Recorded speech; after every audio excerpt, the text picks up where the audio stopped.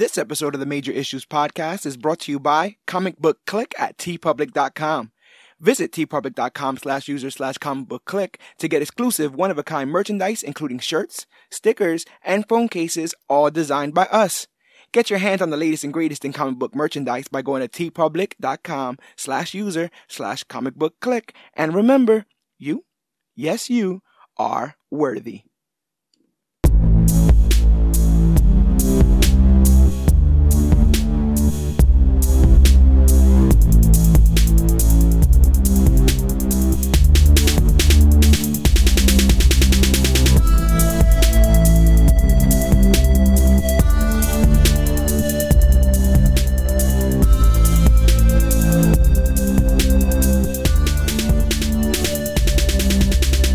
Hello everybody out there in comic book land. My name is George Serrano, aka The Don, and if you're listening to this, you could only be here for one reason, and that's a brand new episode of the Major Issues Podcast, brought to you by Comic Book Click. And as always, I'm never alone. Sir, please introduce yourself. My name is Dan, the comic book man, ladies and gentlemen. Dan, the comic book man, is here in studio, usually referred to as Dan, the comic book movie man, but we decided to get literal.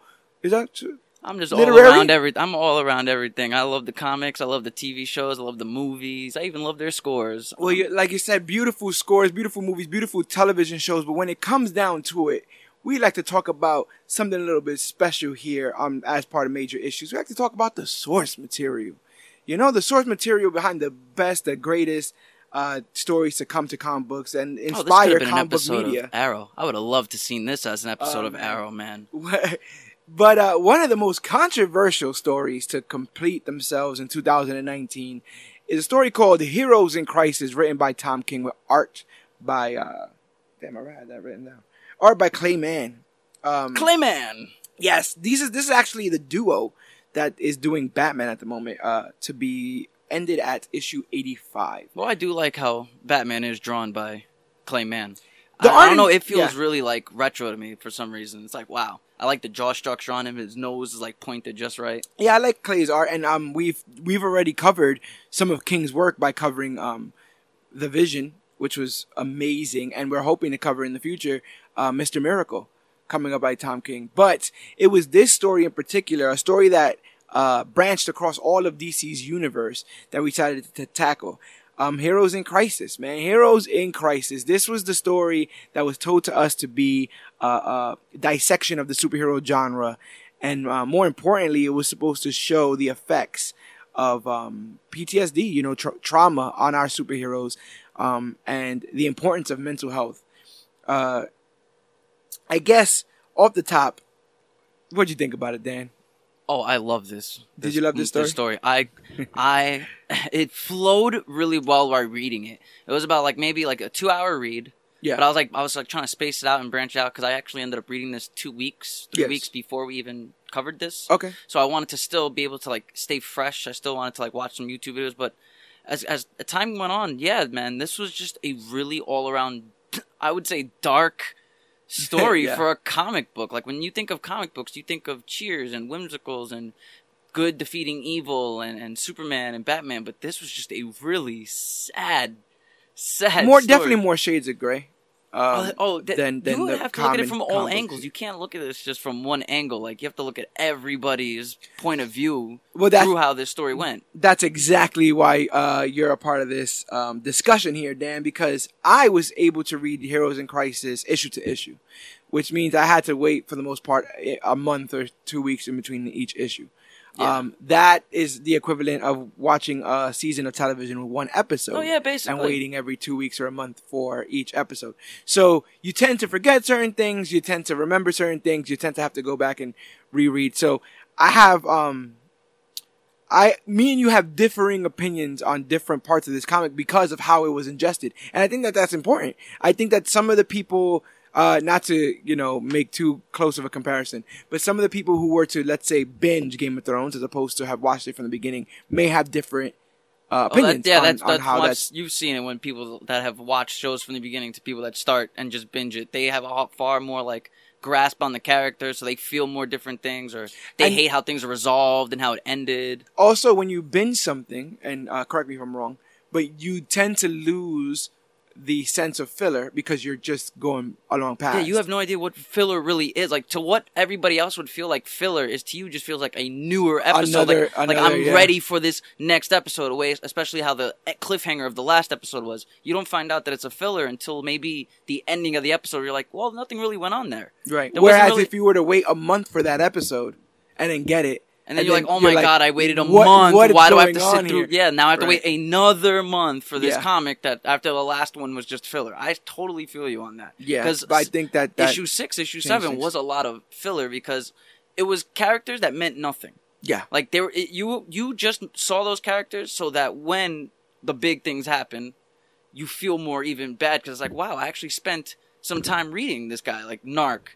Yeah, I like that guy Narc. You know, like, not paraphrase, not me. I thought all that stuff was boring. Like, yeah, I like the writing. Yeah, very existential. Yeah, but I just didn't care about a caveman just missing how it felt to be a caveman.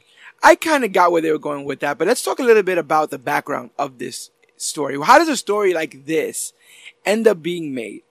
The writer, again, I said was Tom King, and Tom King is a former CIA. Pretty sure operative. Yeah, I think he's like a director or something. He's done some of the big stuff in the CIA. So not only does he have a bunch of combat history and history with trauma, unfortunately, but he had also lost his grandmother. In probably one of the worst days he's ever had, he lost his grandmother and he had a panic attack on that same day, like a serious, had to go to the hospital panic attack. Nothing makes you feel more human than a panic attack. Like, feel more mortal. Like, feel more, like, if this body decides it wants to... We've all had our fair shares of panic attacks. If this body decides it wants to, kick me off like a bunky bronco, I'm it's gonna win. I'm not gonna, win that battle. So, he dealt with his body betraying him, his mind betraying him, his emotions betraying him. That's where the idea of Heroes in Crisis was conceived, because he had to go to therapy and he wanted to use what he learned in therapy inside of a DC comic. And so early on, there was rumblings of a story he wanted to write called Sanctuary.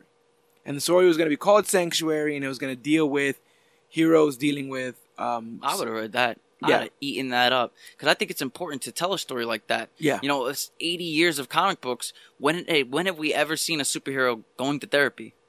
Talking about what they've seen or how they feel, like that one kid that they couldn't save. Yeah, I think it's been lightly glossed over, depending on which writer wants to take over, which character. But I think for the most part, like you say, we're just in a time ripe for this kind of material right now. The spotlight on mental health has never been as bright as it is now. The resources to get help have never been as accessible as they are now. And there's a lot more people, even, celebrities coming forward and being like, I deal with this disorder, or I've had, this anxiety or this trauma laid upon me, and I still deal with it. So we were getting more and more of this mirror shined up against society, saying, the people that we used to push to the side and try to malign and try to, make judgment on, like, oh, those people are crazy, or those people are just cuckoo, like all the weird derogatory stuff we say that in regards to mental health. I feel like we're in a brighter space to tell a better story now. Well, that's good. And that's what this was supposed to be. Mental health cannot just be marginalized at the end of the day. Like, no. If you need help, get it. I have it. Yeah. I'm not afraid to tell people that I'm going through therapy. I'm talking to someone. I have been since the end of March, and it's great. It's a big step, though. It's definitely a big step to decide that you need help, because I think initially, before you decide you need help, you kind of lay a judgment on yourself, and that judgment is hard, right? It's to say, I don't have full control of this situation. No one's more your worst enemy than yourself. But people don't like to admit that. People don't like to admit not having control over their situation, whether it's their emotions, their trauma, their reactions, which is all built up into mental health. And so Tom King, puts his flag in the ground, tells them that he wants to write this story called Sanctuary. Dan Didio, who is his editor-in-chief over at DC, who's been... People have not liked him recently because he has very divisive opinions about beloved characters. One of them one of the things that he gets against him is that people believe that he doesn't like sidekicks. And if you're reading this story, I mean, a lot of the people who are dealt with, a lot of the people who are pushed to the side are sidekicks. So, maybe that's more telling than it actually is. But it was Dan Didio that decided to add crisis to this title and create Heroes in Crisis. Where that becomes an issue is that DC calls all of their multiverse level or just universe level threats Crisis. So Crisis on Infinite Earths was when they all the infinite universes, parallel universes were getting destroyed, leaving just one. Infinite Crisis was when all of those universes got rebuilt. And so it's world shaking stuff. We dealt with Final Crisis, which was dealing with Batman and Darkseid and all this madness, dealing with that stuff. And Dark Knight's Metal was originally going to be called Dark Crisis because that deals with the entire. I mean, if you got a formula, stick with it, I guess. That's what it usually is. The Crisis is supposed to tell us that this is supposed to be a world-shattering event that's going to deal with all the players on the table. Oh, well, they didn't disappoint when it came to Heroes in Crisis. My issue is I feel like by calling it Crisis, it labels it as a DC Universe event, but in actuality, it's kind of a Wally West story. And if you would have had it just be a Wally West story, Wally West in Crisis, probably, or Hero in Crisis or something. But I felt like I don't think we got heroes. I think I guess the crisis of it was. Are we going towards spoilers, or are we still? We're not doing spoilers yet. But I do think that I saw a lot of Heroes in Crisis. That's all I know. I think that you could have took some heavy hitters and put them front and center. But I feel like the crisis that we felt were commercials that went on during the plot. True. You understand? So you're getting therapeutic moments, you're getting sessions, you're getting confessions, but none of them are to serve the plot, and none of them are focused on long enough to decide what's going to happen because of them. These are 2 to 3 totally separate kinds of stories. Yes, you have Tom King's Sanctuary. Yes. With all these confessionals, and when you go back to the house, I think that Tom King's confessional story is the therapy story. That's therapy, it's redemption.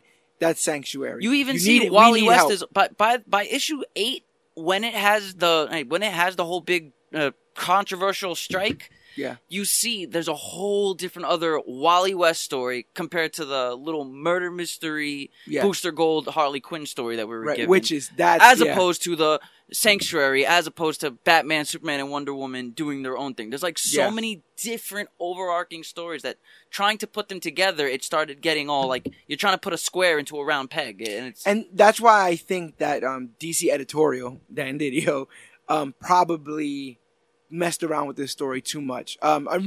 Initially, this story was supposed to be 7 issues, so to get bumped up to 9, you're just putting things in there. And you can see 2 of them were basically fillers. Beautiful artwork, but humongous splash pages with 2 word bubbles that don't move nothing, that don't change nothing. There's a lot of word bubbles, and it's like, what is going on here with that? We spoke a little bit off air about this, but even the idea of Booster and Harley as main characters, Tom King says ridiculous. As I've said many times before, and this is Tom King speaking, I don't pick the characters for my story. I give my plot to the editors, then the editors pick the characters for me. So I told them in the beginning, this is what it's going to be. It's going to be about one hero who's made a mistake, and it's going to be about the 2 heroes that get framed for that mistake. And they said, okay, it's Booster, Harley, and Wally. Those are the 3 characters. I don't get. You literally grabbed 3 characters blindfolded. Yeah. Okay, I mean, separately, you can make a case for why each character can be part of it. But all 3 together as a plot doesn't make sense. I am wholeheartedly, honestly disappointed that Harley, who is made for this source material, who's made for this topic, she could have been perfect. Who can be both therapist and patient, is literally I almost let my emotions get the better of me, but is treated like a crazy person. She's treated straight up like a crazy person. It's everybody there was convenient. Yeah. It was convenient that it was Booster Gold's very first day showing up when this all went down. It was convenient that Harley Quinn, who wasn't even supposed to be there, An snuck AI through the window. An AI or a situation set up with, you know, Batman's tech and Superman's whatever, that knows the importance of deleting sensitive information, has open windows that anyone could just call into. No, I did not understand that part where he just literally went. I don't even know what kind of powers he used to crack that. Oh yeah! Oh my god! That's a whole other thing. But yeah, so I think that even before it came out, Heroes in Crisis, I think that the story was muddled. I think it was messed with and it was muddled. Here's a solicitation. So this is what they put out in the, you know, for comic readers to buy this issue, for comic book stores to buy this issue. This is what they have put out. There's a new kind of crisis threatening the heroes of the DC universe, ripped from real-world headlines by CIA operative turned comics writer Tom King. How does a superhero handle PTSD? Welcome to Sanctuary, an ultra-secret hospital for superheroes who have been traumatized by crime fighting and cosmic combat. But something goes inexplicably wrong when many patients wind up dead. With two well-known operators as the prime suspects, Harley Quinn and Booster Gold. It's up to DC's trinity of Superman, Wonder Woman, and Batman to investigate. But can they get the job done in the face of overwhelming opposition? Well, we've got to find out. First thing I got a problem with is it wasn't a hospital. It literally looked like the Ma and Pa Kent Ranch. Yes, and that ranch is actually modeled after Tom King's grandmother's house, the one that that's passed beautiful. away. That's actually beautiful. Okay, yeah. So then what else is wrong is the fact that you have no Batman, Superman, and Wonder Woman actually doing anything. Nope. Anything. And I wouldn't say, tell me if I'm wrong, but I wouldn't say that something inexplicably went wrong. No. Nothing went wrong with Sanctuary. Sanctuary did not flip out and kill people. Somebody killed somebody. They're right about that. They found the bodies and they were like, this was a murder, and they're right about that. That's exactly what happened. It's not inexplainable. It was explained, and then it does get explained. So initially, by them saying that, it had a lot of people thinking that you caught a bunch of people, and that did happen. You caught a bunch of vulnerable heroes at the time where they're most vulnerable, and, you know, horrors befell them. But I think that's a little bit misleading. I think that entire... When it hit you guys initially, it was like a school shooting equivalent in a comic book. Yes. So when you have promises like that, and then you deliver this... Which is very real, and it's not something that should be trivialized or just written about just to write about. And I would never accuse Tom King of doing that because I honestly believe, reading some of his work, he's battled with these demons and he's come out alive. Let's go by, like, if we're going to narrow it down, let's go to military camps. How many military camps have had people flip out within their own ranks, and you can't count it. You haven't seen it, but you know it's a possibility, even if it hasn't happened. It's still always a possibility. Dropping something like this, I had an issue. I was this story, this topic, all this stuff rings near and dear to my heart because I am a veteran. I'm a combat veteran. I've been overseas twice. I worked in field artillery. That's what I did overseas. What is it about the military that rings true to comic books? Everybody in the military loves comic books, I guess. You know what it is? I think it's a sense of purpose. I think that people, as in general, need a sense, and I talk about this, like the very basic human needs of recognition, purpose, and meaning. The Army gives to you. Superhero comics give to you because it tells you keep doing well, and regardless of what happens, you'll end up better, happier, on top. Rest of their life doesn't do that. Rest of their life is like cheat people, lie, steal, get one over. You are expected to get a prize for doing what you're exactly supposed to. Like that's right. how. Yeah, that's the mentality. I feel you. So, reading about people doing their duty and doing their best and being selfless is very much in the military mindset because that's what we, as a team. The few, the proud, the hungry. And it's not about our individual identities as more as it, is about the team and stuff like that. So I dealt with this. I dabbled in this. I understand, what he's trying to go for and what he's trying to go with. And on the shooter analogy, I was stationed in Fort Hood, Texas. It's the biggest. I'm pretty sure it's the biggest Army base in the United States.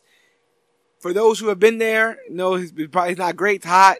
It's huge, like I said. But that's where I was stationed in Fort Hood, Texas. I went on 2 tours overseas in 2009 and in 2011 to 12.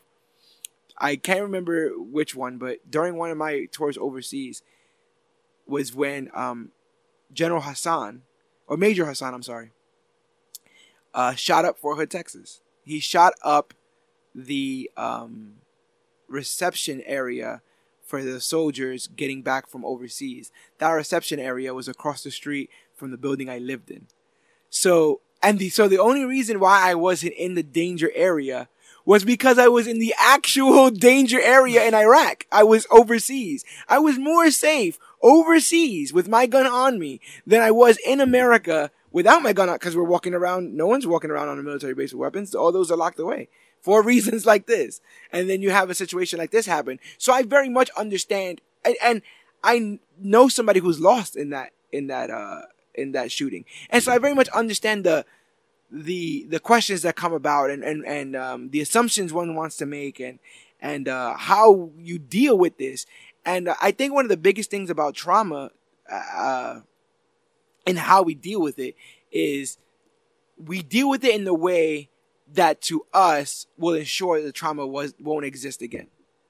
Does that make sense? No, you're right. And so in a lot of ways, we can't stop that, right? I can't stop anybody from randomly picking up a gun and shooting people. So maybe my way of dealing with that trauma is learning how to shoot myself, or maybe my way of dealing with that trauma is going somewhere where there is no guns. You understand? But I have to ensure that this will never happen again. And so we're dealing with a bunch of heroes who have dealt with a bunch of trauma, a bunch of really hard-hitting stuff. And trauma hits you in all different ways. Nora from The Leftovers paid people to shoot her in the chest with a bulletproof vest on to deal with her trauma. Like, everybody deals with trauma in their own right. I think, honestly, The Leftovers is one of the best examples of people dealing with trauma and how people deal with trauma. So if you guys haven't seen that, go ahead and check it out. But we even, on the episode we were dealing with Avengers Endgame, we were talking about how the different characters dealt with the snap as how they dealt with trauma. Those therapies. That was one of the first movies that you see a superhero is going through therapy. Like, we need to sit and talk Captain about America this. was oh my God, that stuff is just beautiful to watch because it's real. So maybe sometimes we do need to not just look for comic books for fantasy, but comic books for a more artistic approach of real life. Yeah.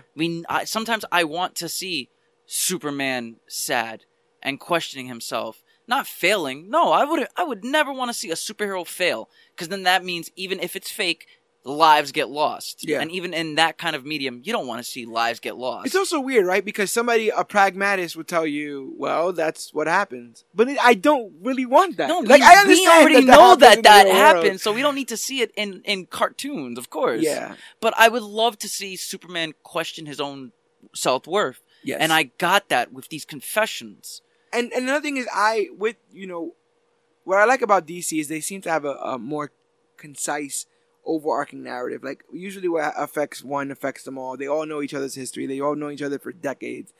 There's very few new characters that might be a problem in many ways, but in a lot of other ways, it makes everyone so entwined that everyone kind of knows each other's stuff. And so I felt like off the rip, having a place like Sanctuary makes a lot of sense in general, and Tom King went to San Diego Comic-Con setting up a mock sanctuary where people were given robes and masks in anonymity.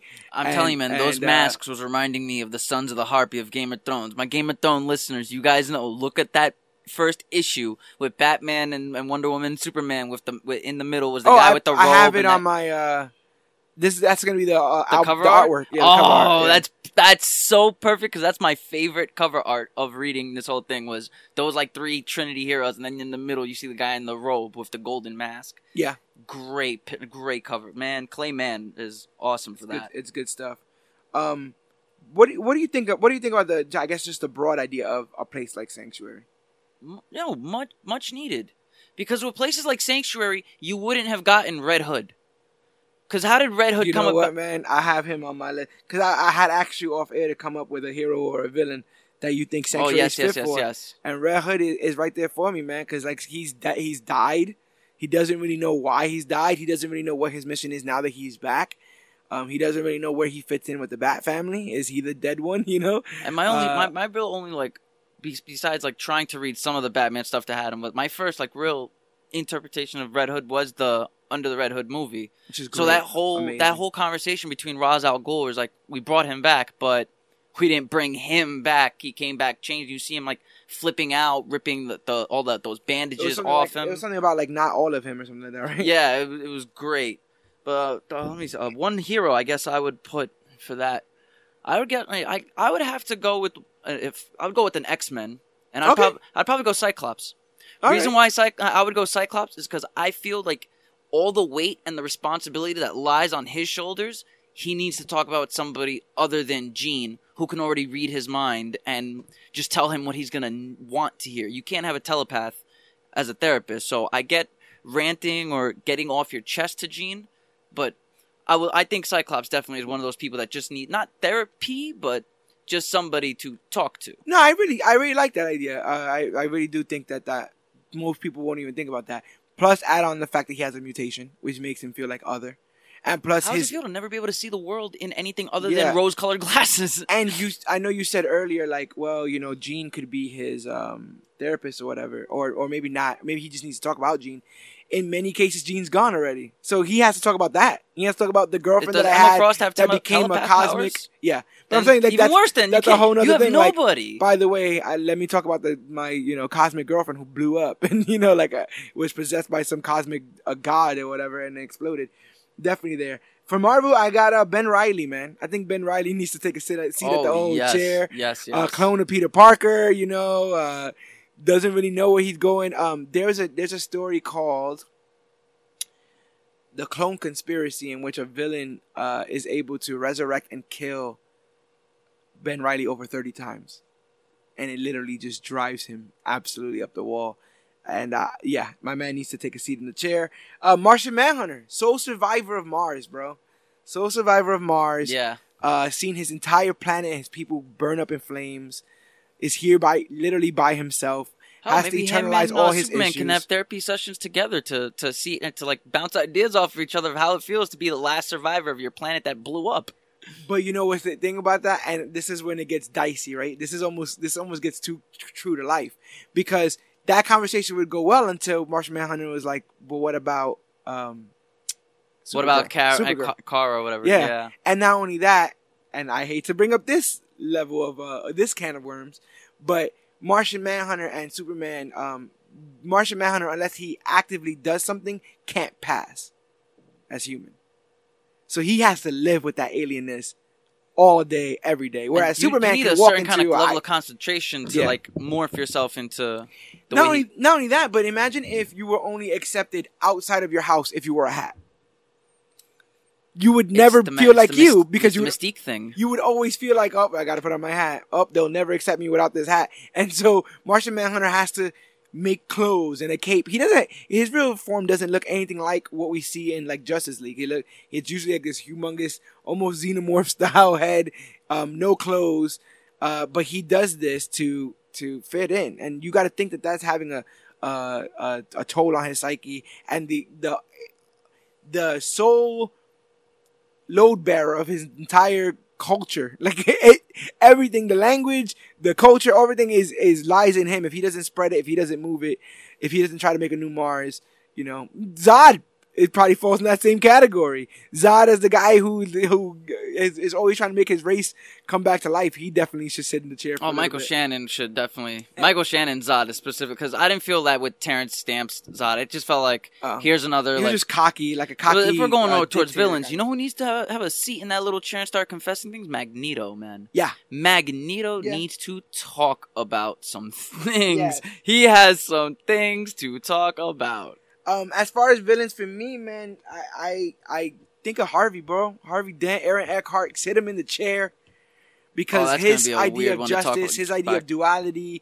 his idea of what's fair is skewed because of his personal experiences. And it's the same way with us, right? Enough bad days from us and we'll never believe that the good day exists. No. And that's a lot of what 100% true. That's a lot of what goes around with these heroes and stuff like that. Another one I could say is Riddler.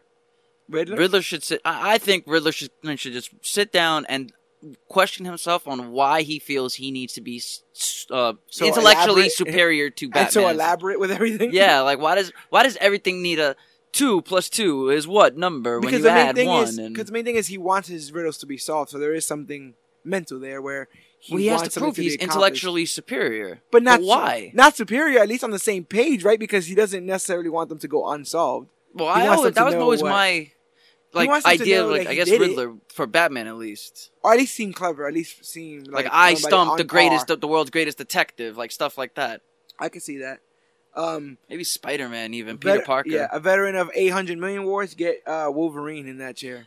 Sit Logan in there. I don't think there's enough money in the world to pay for that therapy session. And I'm talking about Wolverine that remembers his past or Wolverine that don't remember his past. Either one can sit down and talk about that thing.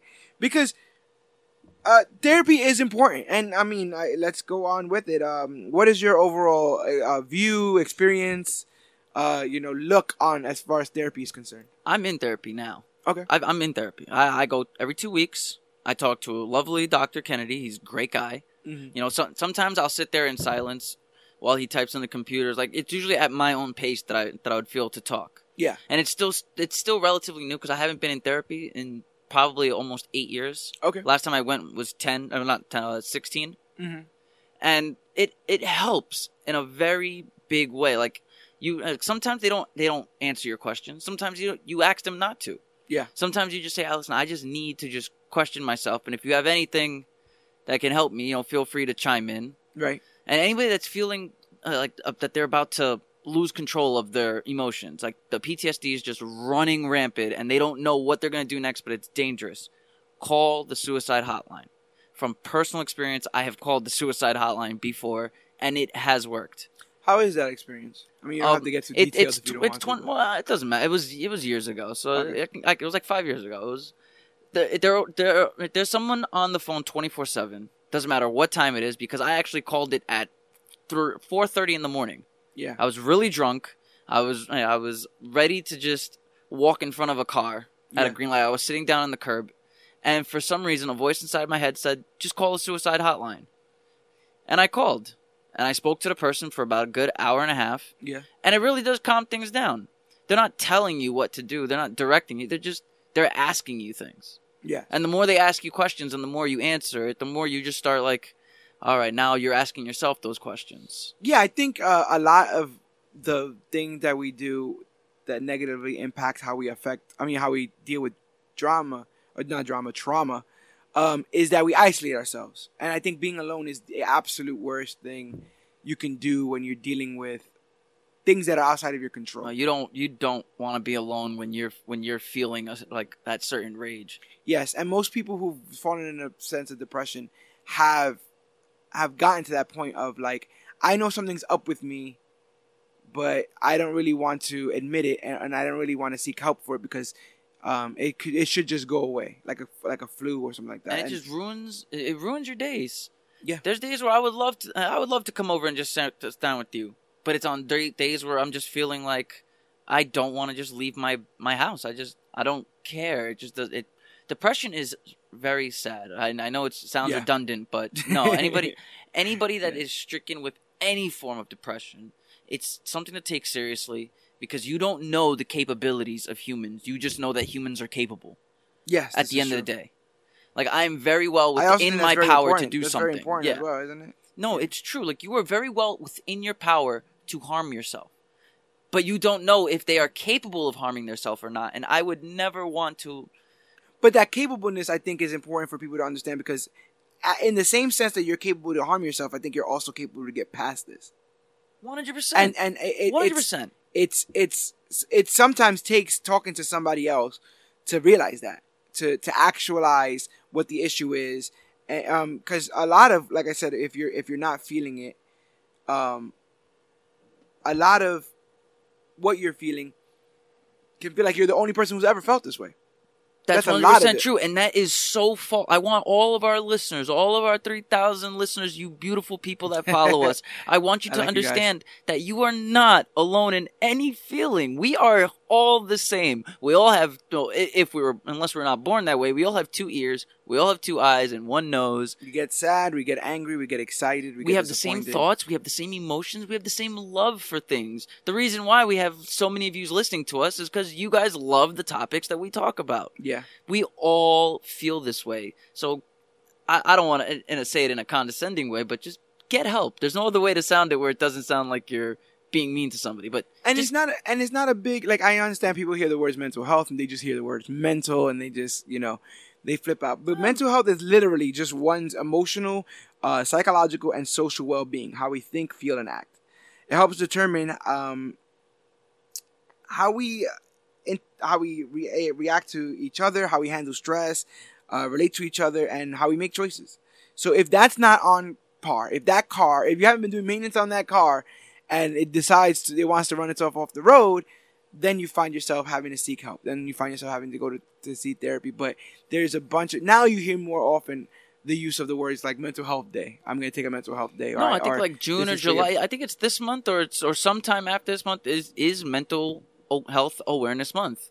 Yeah. And if you feel like you are alone, please give the National Suicide Prevention Lifeline a call. 1-800-273-8255. It's right there. You can look it up online. As a matter of fact, I'm going to put it in the show notes. That's perfect. I'm a huge advocate of talking to someone because people, I know it. We all feel like we can't talk to our friends and our family because we feel like a burden. So why don't you talk to someone that gets paid to listen to you? It's simple as that. Yeah, and these people understand what's going on. They understand. They understand that we're not different, man. We're just not. We're just, when you strip us down to the bare roots, we all want the same things. Like I said, the basic human needs of recognition, purpose, and meaning. And if any one of those things starts to get a little shaky and you can't affirm yourself in that, a lot of that is given to us by our family. Purpose, meaning, recognition. And when you stop getting those things from your family, that's when you first start to feel a little bit like what's going on. And then as you go into your adult life and you have to find those things either in yourself or in healthy, establishments, some people never find the ways to get those things. And then it's easy to then really get hard on yourself or really kick yourself around when you don't feel fulfilled. Find your family. You don't know how to get these things. And you don't know that you need them. You just know that something's missing. And that's what it is. It's that recognition, that purpose, and that meaning. And I don't blame people for not seeking help automatically because of what I would like to call the past interpretations of mental health. The ones that mess things up. Like crazy, cuckoo, all that kind of stuff, right? Especially people that say like therapy is for crazy people. No, pills are for crazy people. No, it's not.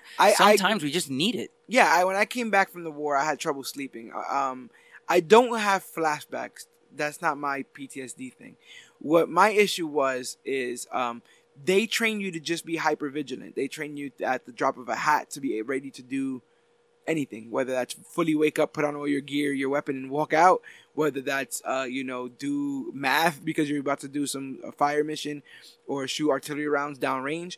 You have to be ready at a drop of a hat to do things. And that was my issue, was that I was always on. I was always ready. I was always looking around. When I would get into groups of people, I would get nervous because I can't assess everything that's going on. If something were to go wrong, I would blame myself for not knowing where the exits were, or that person looked dangerous, or that, I was constantly trying to assess every situation I was in, and I had to seek therapy. I had to go 100% feel you deal on with that, man. PTSD. And the thing is, with PTSD, there's more than 3 million U.S. cases a year. So that's not rare, man. That's not something that people are dealing with alone, or they shouldn't have to be dealing with it alone. And it's a disorder in which a person has difficulty recovering after experiencing or witnessing a traumatic event. And that doesn't have to be war related.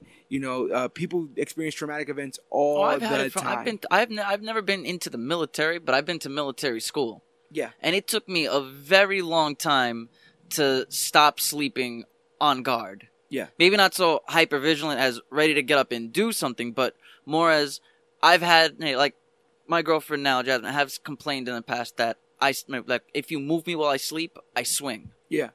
Because I was always in military school ready to have to fight anybody that's going to mess with you while you're asleep. Well, in and it general, still takes you a long time to not be sleeping as if you have to protect yourself. But you've also been on the survival tip a lot in your young adult life. I know Yes. that you went on your own for a bit, and that's not easy. And in that dealing with was even one of the worst things too. I've been robbed sleeping on the streets before. I've woken up to my bags missing, things out of my pockets missing. So sleeping where I have to get ready to swing is not a pretty. Or the idea that you would wake up and just have to deal with constant loss, like or consequences in any sense. Yeah. Like, oh, well, that's gone now. You know, like that dealing with that loss can't be easy. It makes you not want to have anything because you're scared after of a losing while, it. if I woke up with anything missing, I remember when I woke up and my Kindle was missing. I was just like, nah, whatever, I guess. Yeah. But stuff like that should suck, and you need to talk about it with somebody. And I'm just gonna keep being vocal about the fact that I hope you guys go to talk to somebody because it's a very soft, not trigger subject for me, but it's a very it's near and dear to my heart. Yes. And as someone that feels pain and feels traumatic events or feels just loss of any kind, I would hope that nobody else would want to feel the way I feel. Yeah. And seek therapy. If you don't want to do the suicide hotline, if you literally just want to just try to assess your mental health, talk to somebody because it provides emotional support by way of positive regard. Positive regard is incredibly important. To just say, I'm a good person. I am not worthless. And if you're looking for recognition, purpose, and meaning, a therapist will give it to you. Yeah. They will recognize that you're there and that you have problems. Because they will give you the positivity that you need when you're being negative. Yes. When you're being so down on yourself and a therapist will say, well, what do you do that you like? And then once you start getting the ball rolling on good things, it's just a downhill avalanche or whatever you call it. That emotional support by way of positive regard is a life saver. It's a life changer because when you're thinking in a negative headspace, you tend to not think or question yourself in certain ways. And so to take you out of that mindset and present questions to you that will then allow you to realize your own truths about things. Very, very important. And so another thing is it's more than venting once a week. It's more than just doing that. Eventually, if you go to therapy long enough, you and your therapist will come up with a plan. Whether that plan is to sleep longer uninterrupted because you constantly are waking up all the time. Whether that plan is to make sure that you don't verbally accost anybody because your anger's been flipping out all crazy lately. And perfect example of that is my therapist is helping my bum self get a job. There you go. He's giving me phone numbers and places to go that's right in my area, and it's all about me having to find that courage to want to change and grow. Everybody has to find the courage to want to change and grow. Because at the end of the day, you are hope for yourself. Yeah. Because no one is going to do it for you. But allowing for the skill building, I think is very important. And having like measurable goals and outcomes. You know, like you said, well, I want to have a house. Well, first, to have a house, you need money. I need money, you need a job. And need a job, you need good mental health. Good mental health, yeah. All that That's stuff. what I'm doing for myself. So let's work on the mental health. And then let's work on the resume. And then let's work on your interview skills. And then you're building these skills to be ready to tackle the problems that seemed insurmountable when you first came in to talk about them. They seemed like problems that did not have any viable solutions until you started speaking and creating a plan to solve them. And then all of a sudden, everything is possible now. And that's what's important, is that capability, that ability to do stuff. And so a therapist should make sure that their patient is comfortable, has a support system. And I'm pretty sure your therapist spoke to you about that. I know that my therapist spoke to me about that. Like, who do you talk to when you're angry? Of course. He's asking me, what do I say? How do I feel when I'm angry? Who's the person you can call, and they're always going to pick up the phone. Like that.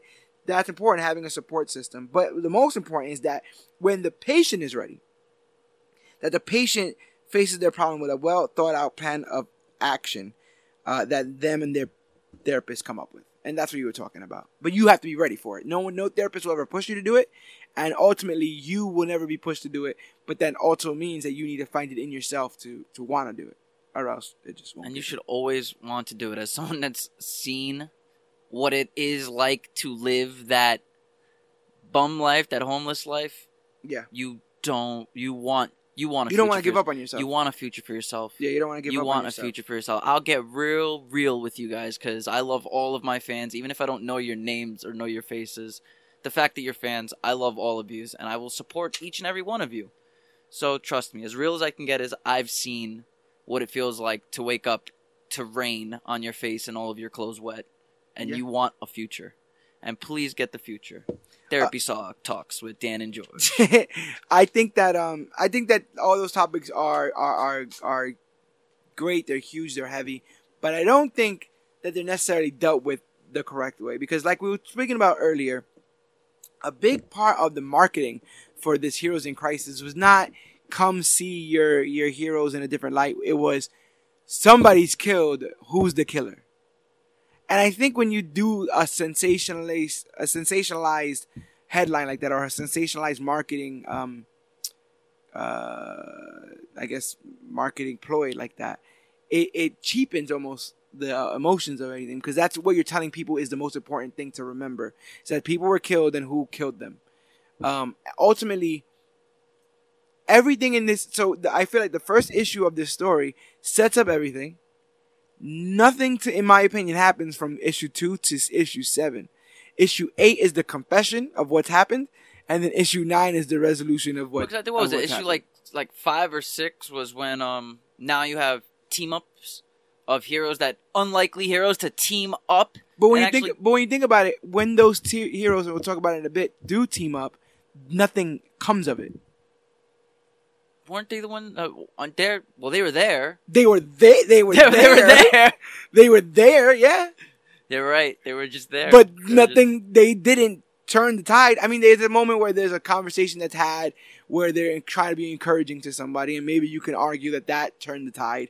But ultimately, they did not. They were not this huge. It was the same thing with the Trinity. It was just everything was happening. I think Trinity did even less. The Trinity probably did even less because they were still trying to figure out who's doing all the murders, while everyone's just trying to figure out why am I being framed. Or well, no, because Harley from Introduction 1, you see Harley and Booster fighting. Yeah, but from what I'm remembering correctly, it was all you're getting is Harley is stopping Booster from doing something bad, and Harley's coming at Booster for something he's done. Yeah. Mm-hmm. So it looks like off rip. I'm like, why is she? What is going on? Is she a good guy? What? It's just a weird direction. My brain is like, what? It was just a weird direction to take in general, because I remember reading comics at the time and turning to the back, and in the back of the comics, you know how they have like, this is the comic that's coming up. It'd be like, here are 20 miscellaneous characters. 2 of them are going to be the killers in Heroes in Crisis. We won't tell you which ones, but speculate wildly as you can. And so it became this sensationalized thing of us trying to figure out who the killer is, not caring at all why the killer killed. And I think that deserves this story, to be honest. Oh, but the kills that they introduced in that first issue are just so let's talk about the plot. And this is not going to be page by page. I made generalized synopsi. I don't know about each issue. Synopsis. Is synopsis a word? It's just one of my favorite words now. If it's not a word, it's definitely one of my favorites. Okay, so in issue 1, we get an introduction to Sanctuary, which, like you said, it looks like an old farmhouse, probably in universe, the Kent house, but it was actually drawn to be Tom King's grandmother's house. We get the confessionals. My issues with the confessionals, I like the 9 panels. I like how it's done, but I feel like they're a bit surface level. I feel like they're confessionals made by people who maybe haven't read those characters in a while. So if they had to come up with something, it would be. Well, maybe he wrote the confessionals and they just put random characters. Or they forced him to. If he doesn't pick, if he said it himself, I don't pick my characters, then I'm starting to believe that every character that was picked was just out of a hat. Just like, let's just put a bunch of random names in the hat and start picking. I also feel like in a lot of ways, you probably could have just put the confessionals in their own tie-in book. Like Sanctuary. That's the whole thing I was telling you about. There was a separate story. Sanctuary. Yeah, you could have had the Sanctuary files. Do like a 5-issue miniseries of like main 4 or 5 characters. Have them do confessionals. and follow a story between each confessional. So instead of giving us a whole page of 9 panels, let's just go 3 panels with under it some action. The next page, another 3 panels, under it some action. The next 3 pages, like show the backstory as well as what they're confessing to. So if, let's say, Booster Gold saved people from a burning building, but while saving 100 people, he let 1 child die, show him how he's feeling about the fact that, I think I'm a superhero. I'm trying to be the greatest superhero you never heard of, but I can't even save someone that I never heard of. Like, stuff like that. You know, that's compelling. That's to your heart. And I think they were just trying to juggle way too much in here. Speaking of which, how did it come in? You're not fresh on the issue to issue with DC right now. No. Do you know why Booster Gold is at Sanctuary? I think they were like alluding to like through his back. So I think they were just kept talking about it, or he kept just bringing it up. Yeah. That and then I know we've spoken about stuff off the air. Yeah. So basically, for those who don't know, if you've only read this story, Heroes in Crisis, which that's another issue I have with this. I feel like if you don't know Booster's story and you don't know Wally's story, I don't think that this story is enough to get. Well, Wally's story was easier to digest because I feel but even we've if you also don't had know a lot comics, of conversations about Wally's story. And I it's wonder like if you don't know comics, you have to know about at least the Flash stuff. That's even in memes and pop culture. But I don't think if I gave this, if I recommended this comic, let's say tomorrow on any social media platform, and I said this is a good comic for PTSD, for the introspective, introspective look at PTSD, I don't think that they would get the Wally situation. I don't think. No, you're right. You know what I'm saying? I don't think they would understand. And the Booster one would be even further, because Booster's whole situation is Batman's on issue like 80 now. I mean, issue 50 he got married. The issues prior to 50, like 40 up, they would talk. It was getting ready for the wedding, and so to give Batman a gift, he went back in time and saved his parents. But in saving his parents, he created this screwed timeline where Batman ends up training him to the Batcave and leaving him there for like, I don't know, 2 years or something like that. And so he literally becomes a prisoner of war. If you go back in time and save his parents from dying, don't you kill the alter ego of Batman? There was no Batman, but there was a cave or some sort of place to. Well, I mean, I guess that cave was always there, but there wouldn't be a Batman. There would be a Bruce Wayne, but there would never be a man that needed to make sure that no one ever feels that fear of an 8-year-old boy in an alleyway. It's weird. He saved their lives, and then Batman locks him in there because he literally becomes a prisoner of war. Very few food, very few light, very few human contact. Grows a beard, goes crazy. Starts to see blood on his visor that there isn't, and that was in that comic. Remember, he's like, I see it, but I kind of don't see it. It's like it's there, but it's not there, and that's him. That was him going crazy. But none of that's in this. We're supposed to just understand that he's it was really much of a yada Booster Gold. Like he showed, like, especially when you open the story and it's just him sitting in a coffee shop. Like, I've seen some things. I've seen a lot of things. I'm a hero. That's gonna be a villain. Yeah, guess we're gonna fight now. And it's just very weird. You have Booster and Harley. Harley stabs Booster, and they accuse each other of the Sanctuary massacre. And we're in. But this is my issue, and I know you said you liked it, but in between this is happening, we're getting the Trinity showing up at the murder scene. But this is all coming in. I feel like it breaks up the flow too much. So you'll have like Harley stab Booster, and then you'll have 2 pages of Batman talking to Superman, and then you have Harley and Booster in the air flying around doing some nonsense, and then you'll have 1 issue. Well, that's Superman just pacing that you see in your standard like action movie. Like when you want to build that suspense and build that tension, it's like, let's show 2 minutes of punching, kicking, and then cut back to more politic talks and stuff. But this would also be happening in the first 15 minutes of the movie. Remember, this is the first issue. Damn. So we don't have any establishment to know that we're going to something else and then back. Maybe that's why I love being here, because I could find gold in rough spun shit. So right. Maybe that is what PTSD is in a sense. Maybe that is how trauma hits you. Like, God forbid, when someone loses a family member, unless you were there in the hospital and you don't know that you think your family member's all right and everything's dandy, and then next thing you know, you're getting a call from your mother like your great aunt Pearl passed away. Not Pearl. It's stuff like that happens. Like, emotions hit you at a drop of a hat. It's random and it hits hard. Yes. So, yeah, when you're jumping into the first issue of the story and it's Booster Gold and Harley Quinn fighting in a diner while Batman, Superman, and Wonder Woman are confirming murders. Yeah, like, holy crap! It just okay. Let's do this. What do you think in that moment where they both accused each other? Who do you think did it? Honestly, I don't think I You were still waiting for the rest of the story to unravel? I knew none of them did it. Okay. I just didn't know what was going down. There was just something. I guess since you can't see emotion unless you're like watching a movie, and you can't see the emoting, you have to trust the words and use your imagination of how a person would say those words in context. Yes. I believed Harley Quinn. Okay. I believed she was scared. Okay. I believe she felt like, holy crap, he just killed everybody, but he's a hero. He could so easily blame me. I'm the only one left alive. This is not going to be good for me. And and it showed that she just didn't want to be blamed for this, and she knew that was going to happen.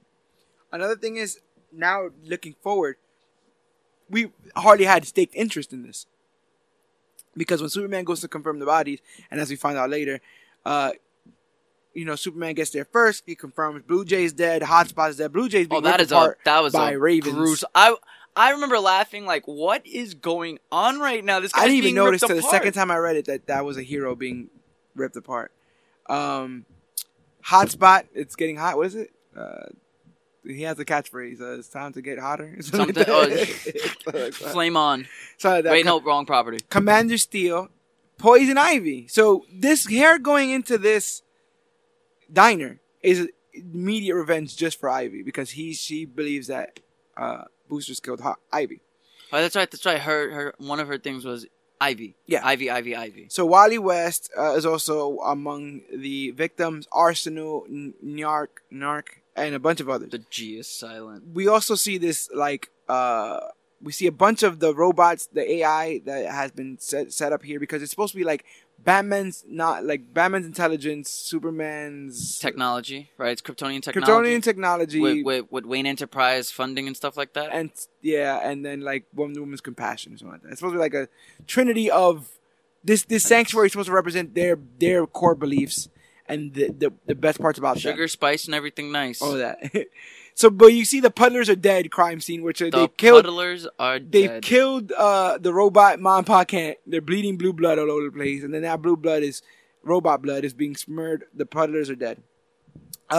Batman says, "Look, you see, we try to get redemption, but now we're finding out that we're just gonna go hunt for justice as always."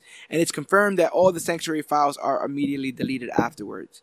And so we get into issue 2 where the Trinity is on Harley's trail, because, like I said, they both figured out. They're both saying that each other's died, and now they just are Booster's gonna go in one direction, Harley's gonna go in another, because neither one thinks that they've done it, but they think each other's done it, if that makes any sense. And so the Trinity's on Harley's trail because of gagged teeth they found inside Commander Steel's throat. Yeah, I can't wait for you to flip out. It's gonna happen. So Harley goes to Penguin for help, while the Trinity do an autopsy on Commander Steel, and they find the gagged teeth in his throat, which is a calling card of Joker or Harley. Superman accuses Batman of not only saving the Sanctuary files, right? He's like, you have to have saved them. He's like, no, I didn't. He's like, yes, you have. No, I didn't. And he's like, yes, you did. You're the same guy that have kryptonite in his belt. He's like, I no, don't I'm have not. kryptonite in my belt. He's like, no, I don't. And so he denies it all. And they search for Harley, their first suspect, because now they have the teeth. Can we just bring? I don't know if you're going to bring it up, because if it means anything big, but can we just bring up the fact that Batman is such a lying asshole? But the thing is, I don't think regular Batman is. I don't know why Tom King is going back to this well of you can't trust Batman again. It's like I don't have kryptonite in my pocket. Oh, but then you find out he did have kryptonite in his pocket. But in most stories, the resolution to that is Superman going, you know what? If there's anyone to have kryptonite or a kryptonite bullet, I want it to be you, because if push comes to shove and I go crazy, I'd want you to put me down. No, that's fine. That's usually how that ends. But why lie about it? But then what?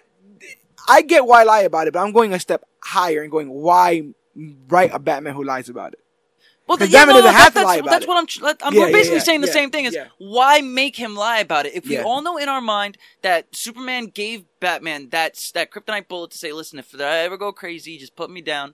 He doesn't need to lie that it's not in his... We all know that he has kryptonite in his utility belt. That's just common knowledge at this point. So... And Clark was all hurt. But anyway.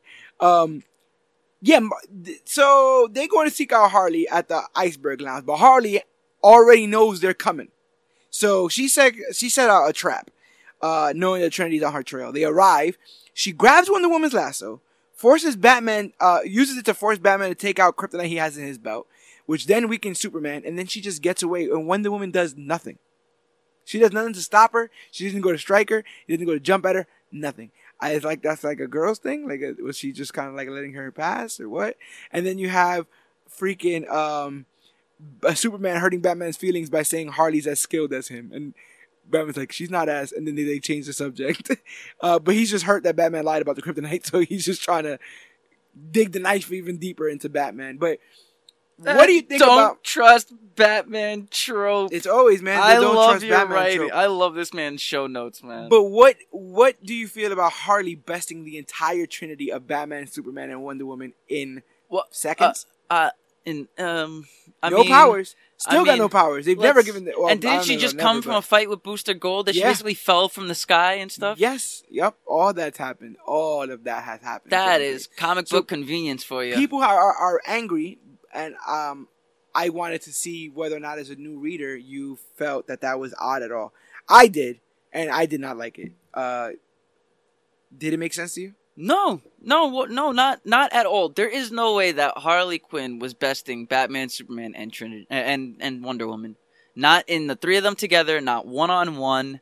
Maybe she would get a leg up for a second, but she just came from a fight with Booster Gold, so no.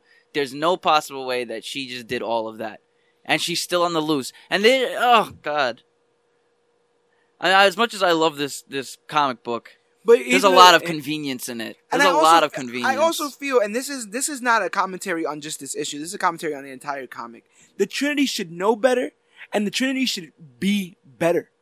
They are the Trinity. They are the biggest. They had no chemistry. They had like no connection. Yeah, unless you guys, I guess I haven't explicitly explained, but the Trinity is Batman, Superman, Wonder Woman.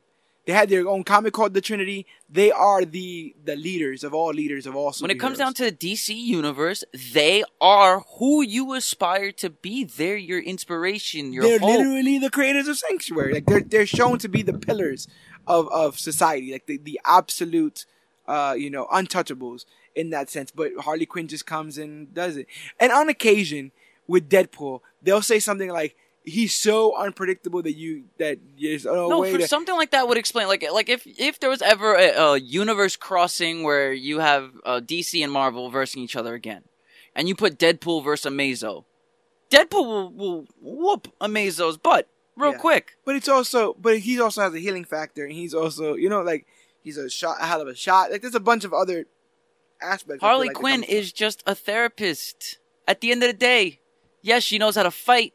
But does she really know how to fight, or does she just know how to kill, or swing a mallet, or a hammer, or a baseball bat, or whatever she uses for a weapon nowadays? Like, yeah, right. She doesn't just street fighting is not trained martial arts. At the end of the day, she got Batman. He knows every martial art. She just got him, and then Superman just got, and then Wonder Woman just stood there. Like that's not the Trinity I know. I mean, but again. If you have to bend the rules to tell your narrative, I guess that's what you're gonna do. And but how you could have used anyone else. That could have been any other three people that come to stop them. It could have been literally any other three people. That's the thing. Send 3 Doom Patrollers down there to go try to stop Harley, and then she does this, and no one questions it. Everyone's like, "Oh wow, okay, that makes Harley sense." bested the Doom Patrol. Yeah, but come on, which is again a bit of a leap, but it's not Batman, Superman, and Wonder Woman. I mean, is it TV's Doom Patrol? Because I think that Season 1 Doom Patrol would probably get bested by Harley Quinn. Maybe. Perhaps. Mayhaps. I love it. Mayhaps. Mayhaps. Let's talk about Booster, though. Booster is one of my Booster is, at the end of the day, if we're not talking about the cliche main 7 DC characters, my favorite side superhero is Booster Gold. I fell in love with Booster Gold in Justice League Unlimited when it was an episode where there was this big... Earth attack, and all the Justice League members have something to do, and Batman gives Booster Gold crowd control. Oh, isn't that the one where he saves the whole world by himself? Yeah, he basically saves the world, and nobody knows. Everybody credited the Justice League, and when finally someone went to give him credit, it was a little girl who thought he was Green Lantern. Sorry. That's pretty damn No, funny. it's great. No, I think they did it 3 times. Or That's pretty someone funny. came up to him for an autograph, and they said, "Hey, Green Lantern, can I have your autograph?" He's like, "I'm not Green Lantern." Poor guy. Yeah, and he had his little robot with him. The robot was awesome. And it's great, and that episode perfectly showcases the tagline, "I'm the greatest superhero you never heard of," Yeah. because it's true. So when you told me that this story, a main character of the story was going to be Booster Gold, I was down for it. When you explained to me how Booster Gold's backstory was for this newer DC, Mm-hmm. I felt even more like, damn, they're really doing him like that. And now to be framed, like, what? Yeah. Terrible. I think it's a lot. Terrible. Well, especially in that first issue where you just see him drinking coffee and he's like, well, I knew this was going to happen, so let's just fight anyways. Let's get it over. Hey, Carol, your diner's about to be broken. Like, that's so messed up. I think so. I think it's a lot. I think it's weird that he was chosen for this. It's weird that Harley was chosen for this. Like I said again, Harley has medical training, and she's fallen because of trauma. Like, she would be the perfect person to center this around, not to have her be a whodunit. You know, kind of that's the person. perfect thing is, why couldn't Harley be the one who has the PTSD? Yeah. Why couldn't Harley give us a nice little mini issue before this whole Heroes in Crisis of Harley trying to change, trying to be better, trying to be a hero, just like they did in that Batman animated episode, or at least understand her trauma, try to figure it out. Where's the bottom of it? Give us a backstory that you haven't given us in 20 years, and tell us why all of a sudden, out of nowhere, a woman with a freaking PhD is gonna fall under Stockholm syndrome to a clown. Yeah. You gave us a character. You gave us a character backstory with no real character backstory. So give us something. And it showed that Harley was trying to be a hero, especially in this. It showed she was trying to be at least do something good. Yeah. Try and stop a crime. Try and solve the mystery or whatever. No, she knew what she But saw. but all of it. But I don't think she was trying to solve the mystery. I think she was just no, going to she get saw. revenge. That's what I'm saying. Yeah, She revenge. saw it was Yeah. Booster. So it was. She was trying. At the end of the day, she was trying to do something that, even if it looks askewed, it's still good in a sense. Yes. But altruism is still something that can be seen as askewed. Mm-mm-mm. And, Thanos was very altruistic. This is true. But Booster is nothing without Skeets, his little robot friend, and they reunite. And Booster wants to solve the mystery. So he goes to the Flash for help, who, when finding out about Wally, punches him dead in the face. Harley is running from the plot, but tosses a flower off a bridge in memory of Ivy, one of the victims. She's running from the plot. I feel like in this entire story, she's running from the plot. Whereas Booster's trying to find out who the murderer is. But Lois gets a mysterious scoop on Sanctuary, including all of their confessional files. That's how that issue ends. Lois is also, again, correct me if I'm wrong here, drawn unreasonably sexy. Oh my God! This is this is the Lois hottest Lane Lois Lane in in this history. The hot pens in the mouth. Her T-shirt. hair's all like falling between her Cleavage. eyes. I'm like, what's going on Little here? nightgown and chilling with Superman. Also, can we just talk about how the fact of a Pulitzer Prize winning Doesn't know how writer to spell. doesn't know how to spell? But I think that's a running joke with Lois Lane, though. I think she just always does. I think they say that in the movie. I think Margot Kidder has an issue where she put like riot with 2 T's or something like that. Yeah, Lois is just. Or put the O before the I and or the I before the O in riot. But that's what I'm saying. Like when you get to issue 3, you're just seeing Booster, Wally, and Lagoon Boy's experiences at Sanctuary. That's it. So you see Booster talking to himself with the therapy. Yep.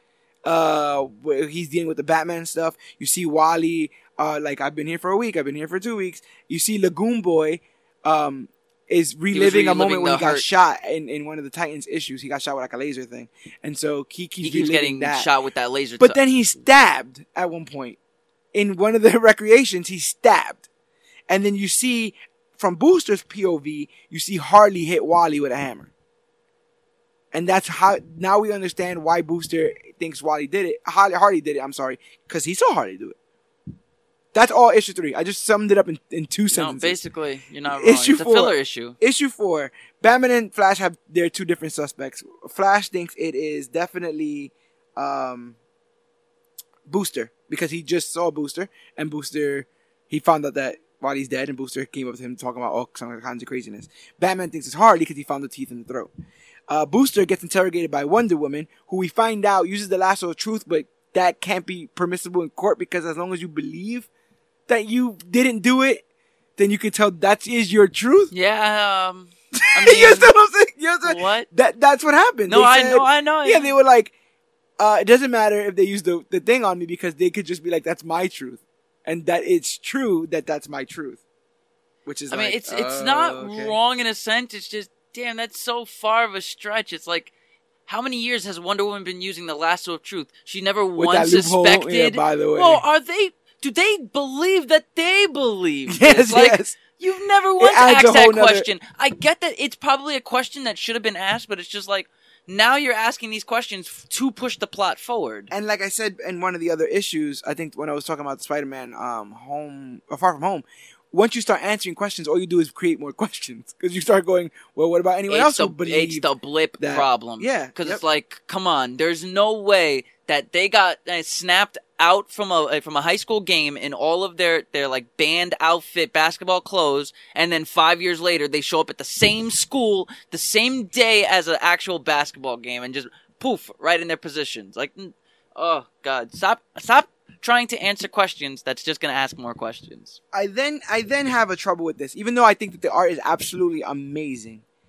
We see Batgirl track down and bond with Harley, perceivably over the trauma that the Joker has caused them, because Batgirl was shot and rendered handicapped in Killing Joke, and then she became Oracle in the wheelchair. So that's one of her And big, then they just yada yada how And she then got she got back up back. on her feet. kind of sort of, and so They just don't understand handicapable people at all, do they? But they don't understand characterization because he starts to say, like, I don't want people to see you how Batman sees me, a product of his failure to capture the Joker, a pitiful, broken, scared little girl. I don't think Bruce sees her like that. No, not in any way. So why would she feel that he sees? Maybe that's a side effect there's of there's a lot. The thing about this whole confessional thing and heroes having PTSD and feeling the weight or feeling like actual humans. yeah. We've never seen these in I the agree. decades of their established characters, and it's not like you couldn't tell these stories. It's just like, why now all of a sudden are we telling these stories? Well, what they try to do to rectify what you're talking about is they try to pick the biggest, brightest moments that you remember. Not brightest, but like most highlighted moments that you remember. So for the most part, everyone knows that Barbara Gordon was shot as Batgirl. And so you can always bring that up and everyone's going to understand what you mean. The same way you could bring up Jason Todd is dead. But there's so much that's happened in between those things that you would have almost gotten a cookie There's so had many you picked better something else. characters to talk about these. Arsenal is a heroin addict. Yeah. Give me those But confessions. they kill him. He's dead. They Yeah. killed him. And he spoke about how being a hero sometimes just means getting off the couch. one panel Like, it was with him really touching cool, the- yeah. that one You panel never with count him- how many oh people my you God. save. Because that's not what it's about. That was one of my favorite confessionals. Yeah. Because it's also because that's not what the business is. You Yeah. don't get into this business for the recognition. You get into this business for the meaning, for the purpose. So I was like, damn, that was really good. So I didn't like that, but I guess you can bond. So they both decided they're going to find Booster. Blue Beetle busts Booster out of prison using the bug. Yeah, I didn't even know that this like bromance existed. Oh, but they're boys. yo, Yeah. it is. I like it? straight up, I love it. You like it? I They are love boys, it. yeah. I don't need no actual backstory. I don't need to read no comic, no Yeah. see no nothing. They're called like Blue and Gold because Blue Beetle, Booster, Gold. The fact that within those couple of like either issues or panels that they were together, how their chemistry looked, I believed it. Yeah. 100%. I believe that they have an established history. Hell, I think issue 4 is the cover is them sitting on a couch with pizza and beer. Yeah, just hanging out. That is comic. That's awesome. Yeah. man. That's awesome. I always like when they allude to their bigger history. It makes you curious and want to jump in. No, it really did make me curious. Like, wow, now I want to read a Blue and Gold comic. Yeah. Because I want to They see. were talking about Blue and Gold movie at one point. I don't want to see them save anybody. I just want to see them on the road to saving Yeah, somebody. I want yeah. to see them interact while The day to day. Yeah, like I want to see them eating pizza after they just saved the world. Like, see what that conversation is like. Yeah, so Blue Beetle busts Booster out of prison. Basically, bros before heroes. That's right, bros before heroes. Superman tells the Trinity that Lois has just made all the information public. That's when he's like, "You corn-fed." I'm like, "Batman!" Like again, like Why is everybody getting so? Yeah, three can handle this in house. Yeah, I do have acting to like say I just met each other. Like that panel was great though. When Superman was like, what was it? It was Superman that was punching the penny, or was it Wonder Woman? Wonder Woman punched the penny, knocked it over, and then Batman's like, you saw that happen, and you didn't you know you could have stopped that, right? You really couldn't have stopped that. Yeah, I remember that. And then it was like Lois is about to unleash all of our stuff. He's like, well, I guess I better hide the giant dinosaur. Oh wait, no, you know what? I think I might want to punch the dinosaur myself. Like those kinds of conversations of, damn, did we just fail? Yeah, I kind of think we just failed. But they're also, when you think about it in the scope of the story, they're so far from what is happening. Like, they're so far from the culprits. They're so far from the suspects. They're far from everything. They're literally just arguing about on the other end of it, it's like, well, I guess, yes, we put so much responsibility and pressure on them to be this trinity that when they do seemingly fail, or when they are seemingly 10 steps behind even the reader, it looks like, are they really like... That's supposed to be faster and stronger than me. Yeah, but like, that's real life. Sometimes, especially the way Sanctuary's, crisis happened, you can't predict stuff like that. You can't. And when it comes down to where you have now 3 different sides to a story, where Flash thinks it's one person, Batman thinks it's another, Superman doesn't care because everybody's private life is about to be distributed. Yeah, everybody has a certain thing that they have to be prepared for. Yes. So I understand on both ends of it. I understand that people don't want to see our heroes seemingly look like they're not being heroes, but it's like you don't want them unaffected, but you don't want them ineffective. Yes, 100%. I want to see them affected by it, but not ineffective to the plot. Yes. Batgirl and Harley try to find Booster to figure everything out, and Booster and Blue Beetle are still at large at the end of issue 4. Issue 5, Booster's plan is to find the Flash using Ted's help, knowing Barry would have already amassed a lot of evidence, knock him out, and take the evidence and solve it himself. A plan so dumb that it has to work, and it does. Batgirl tricks Batman into letting her get access to Booster. Well, that just reminds me of Master of Disguise. Random reference of the week, Matt. Like, it's so crazy. You're the comic book movie, man. It's like that. What was the line? That plan is so crazy. Yeah. So crazy, it just might work. Yeah. I love that line. Crazy enough to work. Batman tricks Batman into letting her get access to Booster's robot Skeets, saying she has better equipment at her place to find what he's hiding. That turns out to be a lie, and she uses Harley and violence to get Skeets to give up Booster's location, something Batman couldn't find. How do you feel about that? They're just gonna beat Booster with a bat. Skeets with a bat. From the very first panel that showed Batman on a crime scene, I said, this is not my Batman. Okay. As much as I love Tom King's stories and his writing and the way people talk, and as much as I love the art design and the drawing, this is not my Batman. Okay. I'm very afraid to actually pick up the Tom King Batman series. I told what is it about what you saw?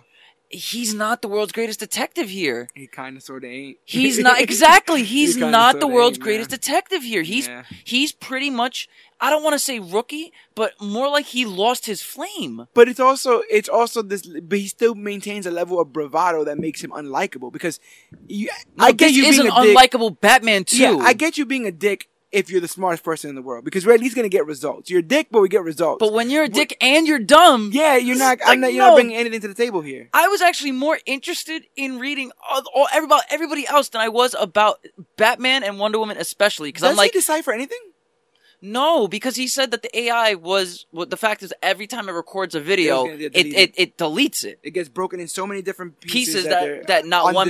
It would take like millions of years for one man to decipher it all. But it was just the fact that they made them useless. Now, I wouldn't say that Superman was useless, because if you want to go by how his powers are and who the big blue Boy Scout is, yeah he seemed pretty useless. But right. but seeing Superman in a more like talking it out type of role, I kind of really did like it. Yeah. Like that whole conversation with him and Lois about, this isn't right or what's right, and about the lead and stuff, And even his little the speech he made on the news. Oh, I love that speech. That's my favorite part of this whole story. And that also feels like it takes place in a different comic. That feels like it takes place. It goes back to the fact that this is 5 different stories all thrown to try and make one story. This is the DCE. This is the DCMU or whatever they call it, the EU, the DC Extended Universe, the movie world that we're seeing. Yeah. This is the Zack Snyder's and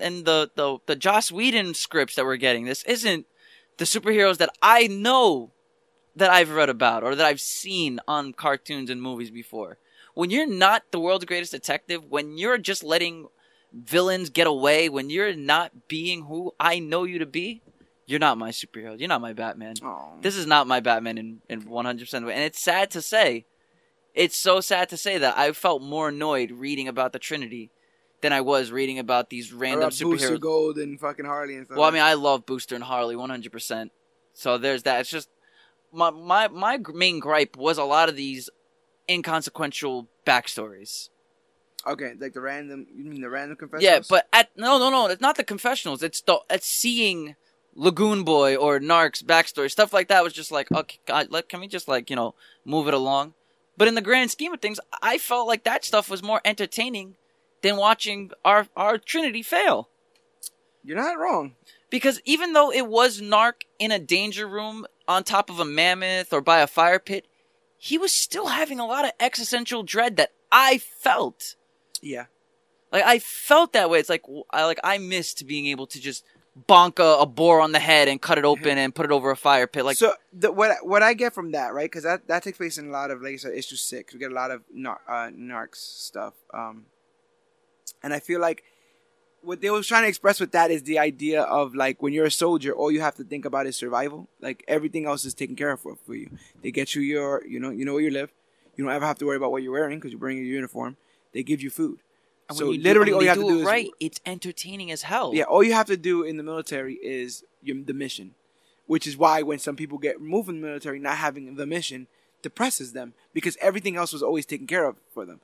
Narc always had to do was worry about survival. So once survival was taken care of him, he was bored of the world because that's the only thing that he ever needed to do. And I get that from a soldier's perspective. But after they Batgirl and Harley use Skeets to find Booster. In the meantime, Booster is using Barry's evidence to deduce that Wally's body is 5 days older. This was something that not only he found out, but Barry and Batman both were unable to find out. Barry being the world's fastest Batman. Barry being one of the world's fastest men and a forensic scientist. And Batman being, the world's How are you a forensic scientist and you can't tell that the body is not decayed? Of your sidekick. But so, that's what I'm saying, I know that should add more emphasis, and it does. It's just, even the little bit of emphasis of the fact of, how can you not tell as a forensic scientist that of all the bodies that you did a coroner's of, you didn't find out that one of them was actually decayed 5 days later? Yeah, 5 days older, yeah. I don't know. You can see the skin cells, and when it decays, it's like, wow, wait a minute, this started turning black, and this is only blue.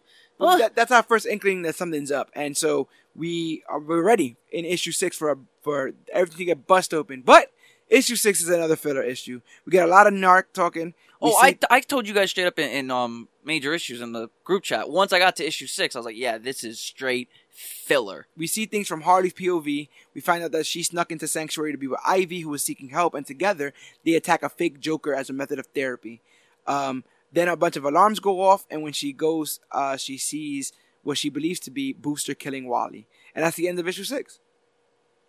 So issue 7, Booster and Harley fight because they just got there with Batgirl, whatever. And Batgirl and Blue Beetle just watch. Batgirl finds out that Booster's shield is tied to Blue Beetle's Blue Beetle's conscience, Ted Kord's conscience. So she knocks him out, allowing Harley to get the upper hand. Harley has the opportunity to kill Booster, but chooses not to, and the four discuss the dead Wally body situation. Poison Ivy comes back from the dead. Then we get issue 8, which is the crux of this entire story. Before we get into issue 8, let me give you a little bit of background on Wally West at this point. Wally West was a character introduced as Kid Flash. He was the little brother, the nephew of Iris West. So Wally West ends up getting the powers the same way that Barry does by Thunderbolt, and getting into some forensic science chemicals.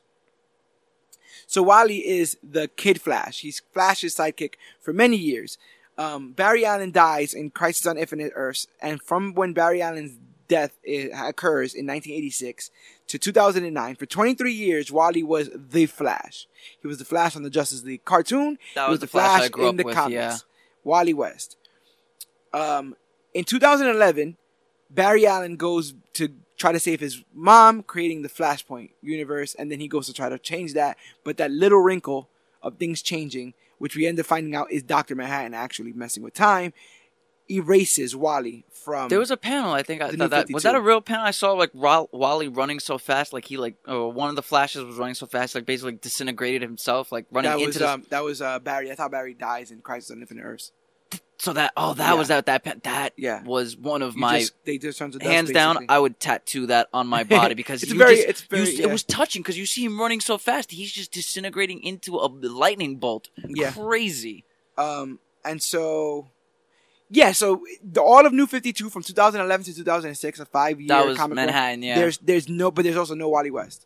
There's a Wallace West, who is who ends up being a sibling of Iris's, who's an African American young boy, as opposed to being the redheaded man. Is that the Wally West that's on the Flash TV? It's still even different than that Wally West. But yeah, basically, and long story short, but yeah, he's erased for 5 years. So when DC creates Rebirth, the first issue of DC Rebirth, the first issue to tell us that things are coming back to normal, because a lot of people were upset with New 52, thinking that they went too edgy and too dark with things, and that was DC one of my things that I actually liked about New 50. Like the little bit that I read about New 52, I kind of liked the booster stuff. I kind of like reading Harley in a new light, kind of. Oh yeah, Harley's run in that's actually pretty good. But yeah, we're dealing with a character who represented a lot of the hope and a lot of the good-naturedness of DC Comics. And when he wasn't in the New 52, and when the New 52 went the way that it went, people saw characters as Wally West as the reason why it was so dark. Like we need to go back to characters like Wally West. The fact that you would even erase him is disgusting. And so we bring Wally West back, and there's this beautiful moment of Wally and Barry hugging as Wally's being pulled out of the Speed Force for the first time in half a decade. And it's a beautiful moment. It's the hallmark moment of that first issue. It's what the entire issue is about. Wally West being brought back. The hope is brought back. It's a real meta way to bring back, like, yeah, he's literally and artistically the hope. Yeah. The hope, yeah. Like not only is he hope for DC, but DC. But after that happens, Wally starts to exhibit a bunch of weird things. Like he starts to have like speed seizures, where he. So they were writing him to have like this sort of giving breadcrumbs to PTSD before even King picked it up. He would see continuity that didn't exist randomly. Like Cyborg would look like how he looked before New 52, and he would understand why. That's kind of sick. Yeah, that would freak me out. Yeah, if but they don't I touch saw on like any of that here. They touch on none of that here, which would have been cool, but no. Because this isn't a story that had characters before the story. You need to have a story based on characters. You can't have characters based on a random story. Based on the story, yeah. And so, in the events of Flash War, in dealing with all this stuff, he decides he's going to break the Speed Force and free his family. And Barry tries to stop him. They accidentally break the Force barrier, which creates a whole lineage of a myriad of issues that they have to deal with down the line. But ultimately, it depresses Wally that he could never go back and save his family because he would create a Flashpoint-like universe. And that's not something that he wants to do. So, he goes to Sanctuary. After they break this Force barrier and everything like that, after he realizes he can't get his family back, after all the speed seizures, they bring him to Sanctuary. And so then we get the events of issue 8, where Wally has ended up being revealed as the killer, because we're shown Wally having trouble dealing with his lost family and the trauma that came with it. So many questions. But let me see if I can the best I can explain this, and then you tell me if you have any more questions after the fact. So Wally not only believes himself to be broken, but he believes Sanctuary to be an elaborate hoax created by the Justice League to keep him occupied because he's dangerous. That's a crazy ass thought. But we're led to believe that Wally West is not right in the mind, so I guess that's a thing to jump into. To prove that he is the only one that's really here, and to prove that no one is hurt as much as him, he breaks like the AI or breaks into it. That is what pissed me off. That's what, because that's blatant 13 Reasons Why type bullshit that the last half of this comic book exhibits. It's the victim blaming. It's the, I'm gonna make myself a victim.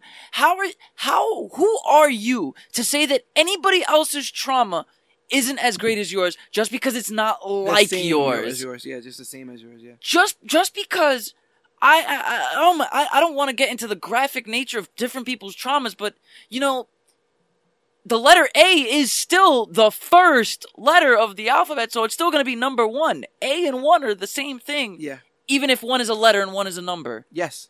You that's the same value. Yeah. You can't say that your trauma is far greater than everybody else's trauma just because you're seeing things that aren't there, or you were brought back and now you're made this beacon of hope. Okay, I get the responsibility is too much for you to bear.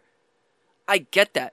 But you have people that are literally saying, I put on this this costume because my mother died. Yeah. And this was like her wish to see me.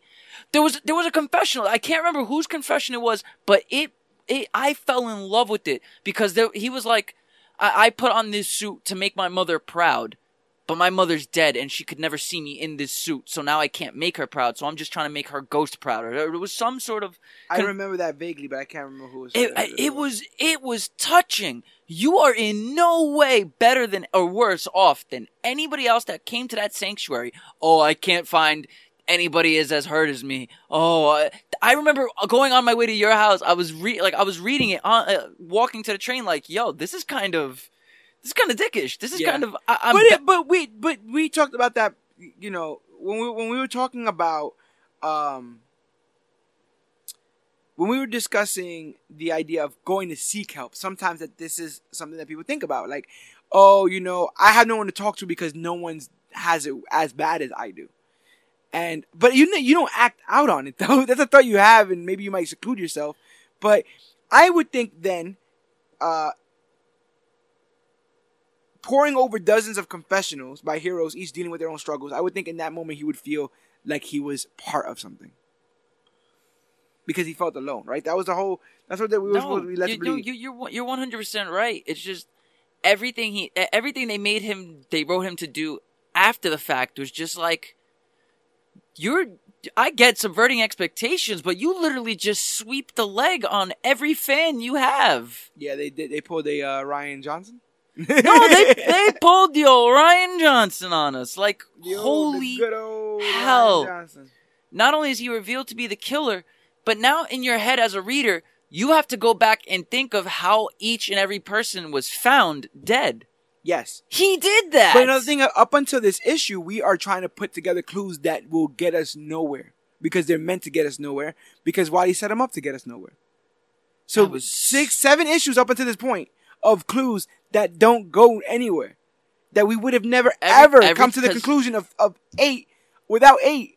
Which makes a lot of this feel like it should have been inconsequential, to be honest story. with you. Yeah, I didn't want to say inconsequential, but yes, you're right. But I'll be the one to say it. I'm sorry, guys, but everything that happened in Heroes in Crisis at the end of the day was inconsequential. Well, besides death, because that's going to stay in continuity. As well, I'm understanding correctly from you.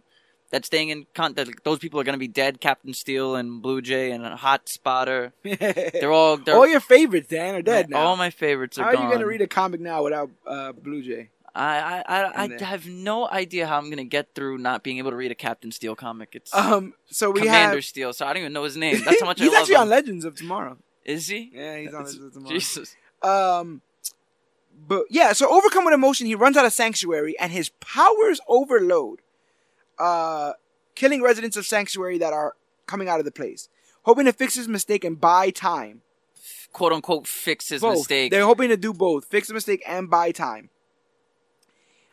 Wally makes the incident look like a planned murder spree, frames both Booster and Harley for the crime, well enough to trick Batman and, again, Barry Allen, the forensic scientist. He also manipulates the virtual reality to make Booster think that Harley did it, and Harley think that Booster did it. So, framing them might be bad, really shitty.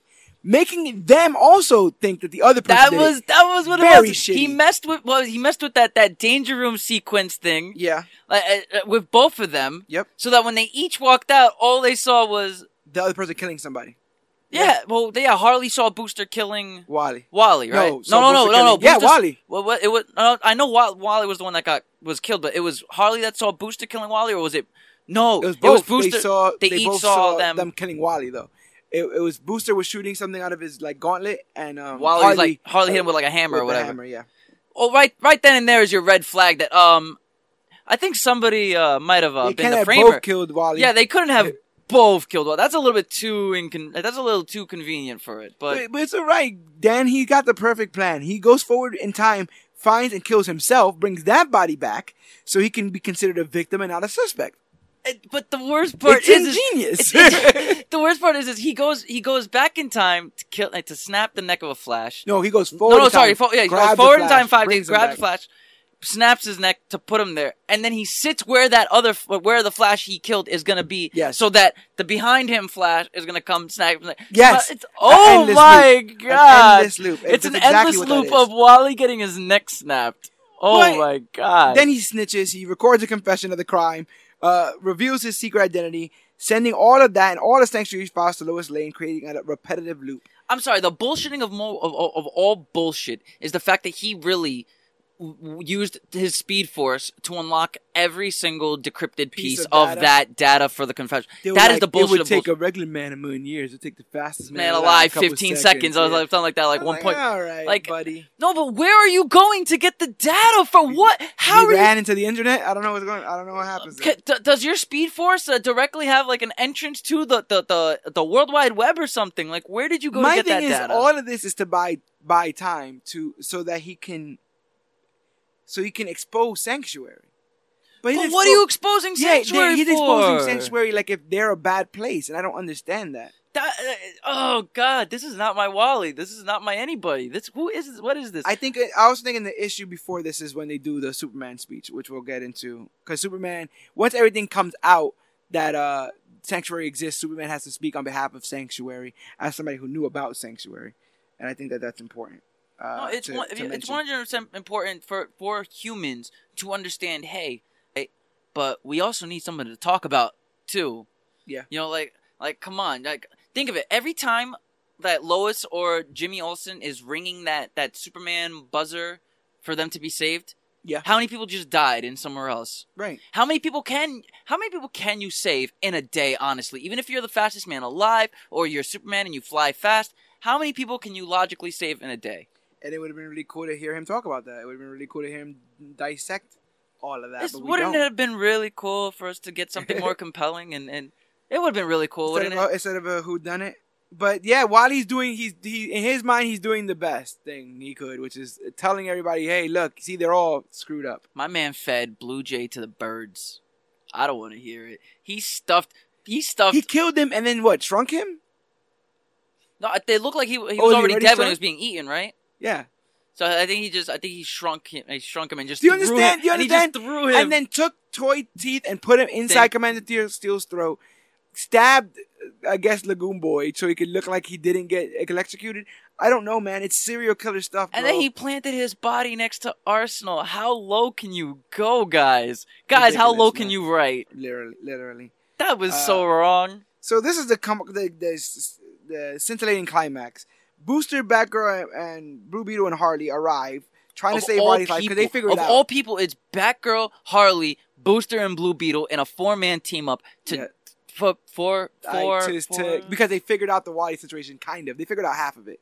Once they get there, they deduce the rest of it. That he's dealing with something, that he didn't mean to do it, that he's a victim of his own trauma, but he is the murderer. It's the little boy.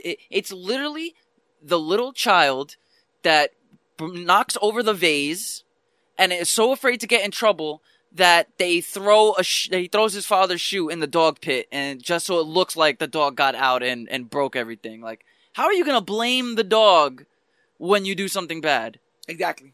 He's a little child that blamed the dog for doing something bad. The dog ate my homework. The dog ate my homework. The dog ate my friends. Blue Beetle devises a plan. I like your plan about taking 5-day-old Wally, but let's take 5-day-old Wally. Let's clone him. take the clone back to where the bodies are. And now that he's dead, you don't die, so there's no loot. And everybody's like, cool. So another thing I have to say is that people are like, oh, if he can go back in time, why don't he just go back in time and fix everything? He's scared he's going to create another Flashpoint. They said it like 18 times. I don't think it would happen, but that's what they're saying would happen. We're too close to know what life would be like. I can put a realistic logic to it. Here's my problem. How would you know that? Causality. But the thing is, causality would allow you to think that any change is the change that happened. But that's what we've always been led to believe with time travel, not just in comic books, even in movies, even in actual science, that if you was to go back in time and like kill a butterfly, you could seemingly undo the entire world. Like, that's always been that there's consequences of changing time. I understand. I guess my issue is I feel like the reason why we understand the ramifications of Flashpoint is because we lived in the 20 years of its existence. If you live to be, I mean, you're going to live forever. But if you, you know, like, let's say you go back in time 10 years and you change something in your life, right? And then you come forward in time 10 years. Anything that's changed, you would have a perception that that was a change that happened because of the change that you made. Yeah. But let's say right now, as you're recording with me, Dan comes in from 10 years ago, right? And moves the table 2 feet and then goes, okay, and then leaves.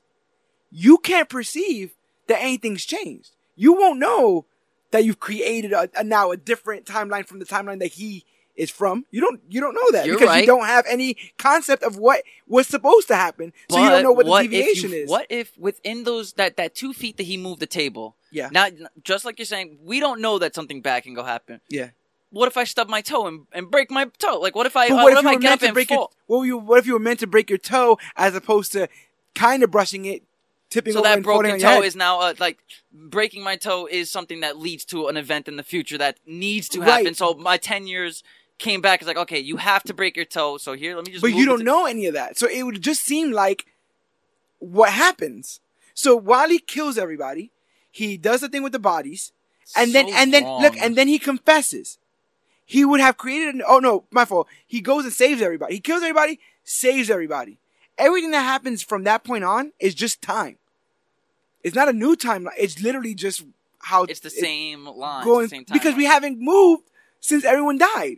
We haven't seen what happens as a result. We don't know everything. We don't know what the consequences would be of those specific heroes dying. So you don't know that maybe it hasn't been 10 years of wow. I can't believe 10 years ago that happened. What if we changed that? What would the future be? We don't know. We're not even 10 days from the events of this, so we don't know what. It's still all around in the same 2-3 days. You only see night like twice. Which is why I don't think that the repercussions would be as big.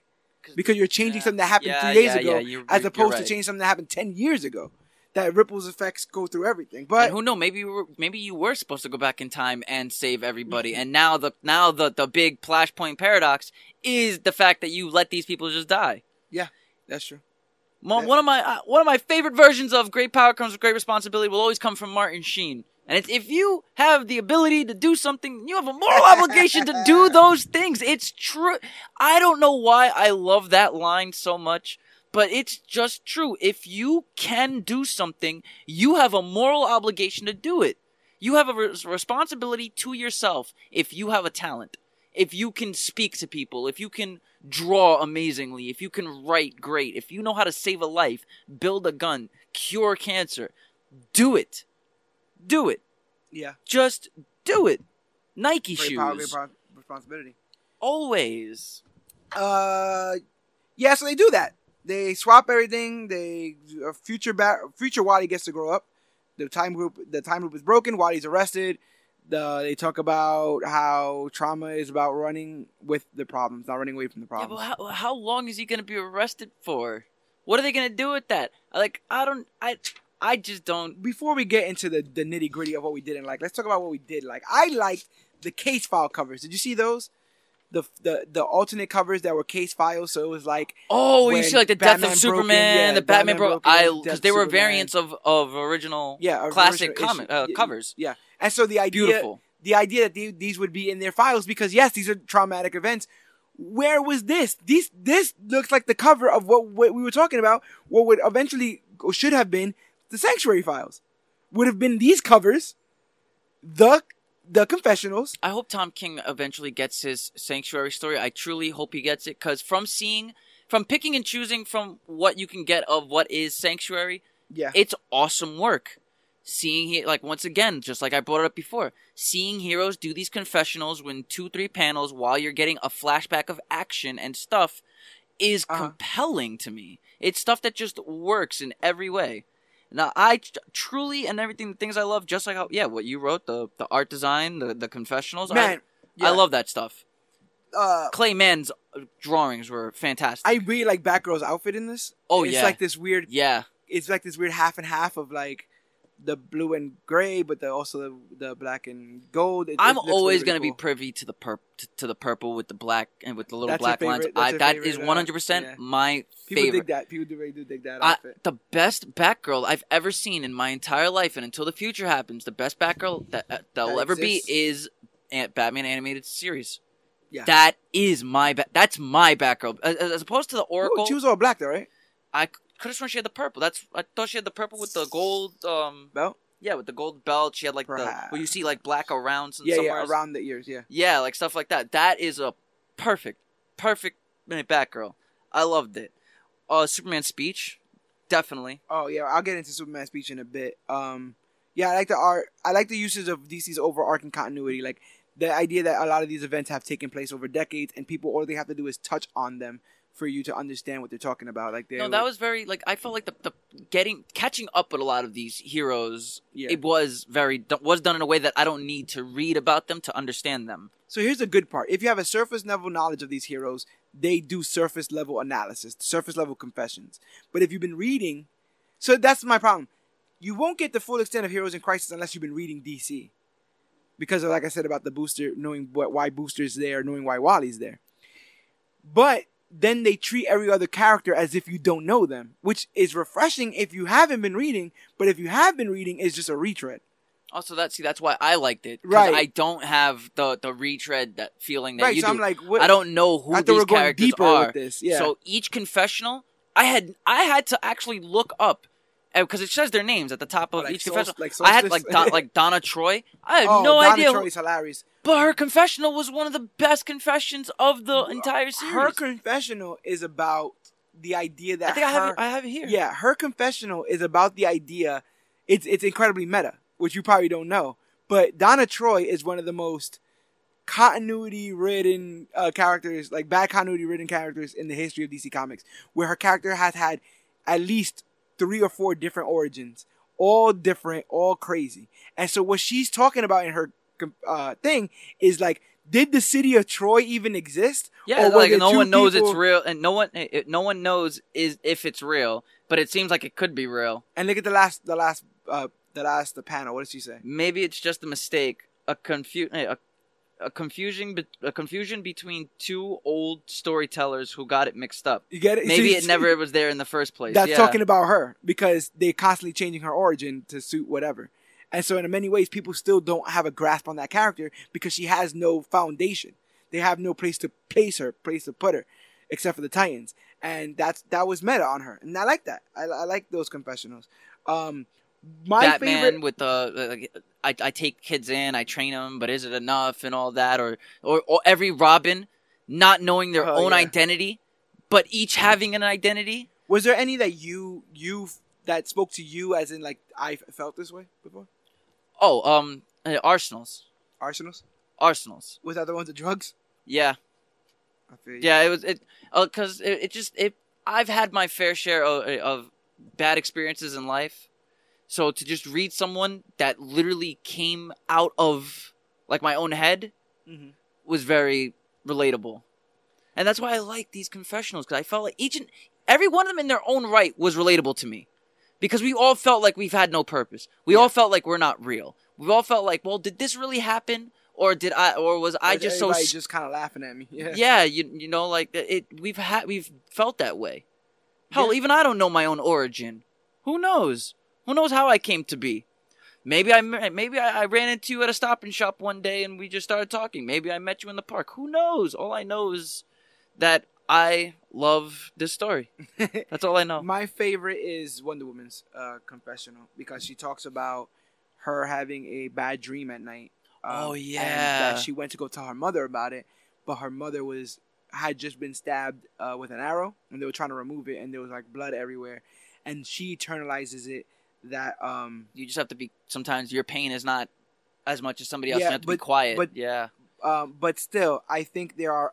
She's talking to Sanctuary. She says, "So you understand? I appreciate your work, this help you give, but still, I think that there are others suffering more, and I would prefer to bite my lip." And that's me. That's one I another would relatable go through one, my yeah. stuff, and I would just be like, "Yeah, but Somebody's starving right now. Right? At least I had something Why to eat. am I or- mad about this, or why am I sad about this? It's not going to end the world when people are literally." You know what? living That's a on the end of the problem. world. That's a problem that we put on ourselves that we should really stop doing. I get it. Yes, there's starving kids somewhere. Yes, I get it. If you woke up in a bed today and you took a shower today and you was able to have 3 square meals, you shouldn't complain about the little things. But that doesn't mean that things that hit you you're not allowed to feel that way. And they're not real. Like they're not. They- your experiences are yeah. not real. Okay, I have a house. I have 3 square meals and I have a shower. But what did I do to get that? What sacrifices did I make? What things did I lose to get where I am? It's the overbearing father that works too much and he's never there for his kids' dance recital or little league game. We've seen it in movies so many times. The dad that picks up the phone while they're at family dinner. You know, like we've all been there or we've all sat through it. Yeah. And it's real, and sometimes you just have to just man up and say, you know what? I am feeling hurt. I'm feeling alone. I'm feeling lost.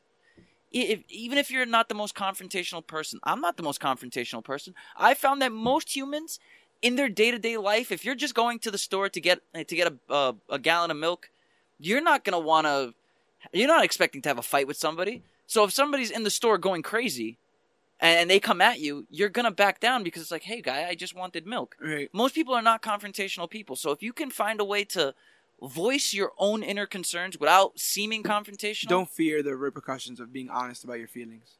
Exactly. Because they're your feelings. They're not going to go away. And the best you can do is just talk about it at the end of the them. day. Yeah. Because if you don't, you're going to end up blowing up in a Speed Force bomb and then having to frame yourself or frame 2 other people for all the dead bodies. Yes. And we don't want you exploding Please in a don't. Speed Force bomb and then having to snap your own neck 5 days later. Yes, please don't. We're asking nicely. Please don't. Boosters was really good too, his confessional. Where he's like, can't see very well. I got me a smudge. From alternate Batman See, that killing I didn't himself. understand that much. That's what this I is didn't now. understand it till Now you explained listen it to to it. me, Now yeah. from what I've explained, listen to it now. Can't see very well. I got me a smudge. From all-time Batman killing himself in front of me because of something I did. It was a whole thing. Anyway, don't panic. The smudge is not real. No one sees it but me. And even I don't, see it. But, I sort of see it. Alright, look. I know it's not there. The glass is beautifully clear. It's perfect. Or, now I'm making it perfect. I keep making it perfect. It's stupid. But when I put them on, even though I'm 100% sure nothing's there, I'm telling you, I'm positive, okay? But there is. There's something wrong. It's not clear. You can't see through it like you need to. There's blood in the way. And so that's just him trying to deal with his mental status, where he's like, no, I'm fine, I'm perfect, but there's something there. But no, I'm fine, I'm good. I'm as good as I'm going to be. No, it's something there. And so you just get stuck on that. And, yeah, it was not... I really like that. And I like Batgirls, which is very silent. It's literally just her turning and showing you the entry and exit wound of her getting shot by the Joker and being paralyzed. I also did it's the right there. Black Canary, fuck it, and she just walks away. Because sometimes I've been there. Yeah. I've been there where it's just like, I'm about to say something, it's like, you know what, fuck it. I'm gonna give Superman the benefit. I'm gonna read his speech here because I think it's the best part of this issue. Please do. I think if you leave with anything, you should leave with these words. Now that being said, we would like to address the concerns some have expressed with regards to the function of this facility. A place we call Sanctuary, and why we kept it out of the public's eye. Sanctuary is a place of respite, a place where those who live their lives ensconced in violence may seek and find a moment's peace, where those who have absorbed the lasting blows of that life of violence may seek and find a moment to heal. The question then arises naturally, and I love all this. If we need peace, if we need to heal, if we need anything, does that mean we are broken? Which is, I mean, That's 100% true. It's the once, like you said, with the knowing military that you thing. need Once help, yeah. once there is no more war to fight, who are you outside of that fought war? And knowing that you don't know that answer, does that make you broken? No. It actually makes you a little bit more fixed than. It yeah. makes you seemingly lost. Yeah. Maybe not so much as lost as in, okay, I can't really read the map. Maybe it's upside down. Maybe it's to the right. You know, like you're there. Maybe it's the Marauders map. Oh, You know, Lord. I Maybe feel- it's the compass from Jack Sparrow. There you go. Maybe it's Jack You Sparrow's gotta tell it compass. what you want. I feel you. I'd hate to have that compass. But he asks us, are we somehow polluted? Are we somehow, because of what we have done, are we somehow now forever unworthy of your trust? If we acknowledge that those who fight are also vulnerable and sometimes afraid, does that mean that you, who may not have fought, are now vulnerable? Does that mean that you, of all of you, should be always afraid? I understand this dilemma, this fear, your fear. I hope today that I might clarify it. That you've accepted me, an alien, as your friend is the greatest joy in my life, which is kind of sweet for him to say. No, because it's true. Like, I know you like to live in a world that you believe that if Superman was real, that we would accept him.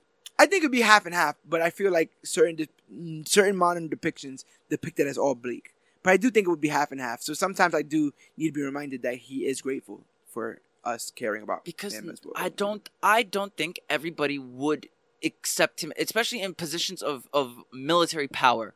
Yeah. In positions of those kinds of powers, I don't think they would trust somebody like Superman, who can literally take a nuclear blast to the face and then clap his hands and move mountains. And he has to deal with that fear and still do his job. And whatever trauma that comes with. Can you imagine having to literally, like, touch a person because you're going to, like, take their shoulder out? Yeah. But still save the day so that people don't get killed. But and those people hate you because they think you're scary and then you're going to do something else. Yeah. It's like, rough road. it is a very conflicting world to live in. It's like, listen, guys, I'm trying my best and you still hate me. I feel him so much.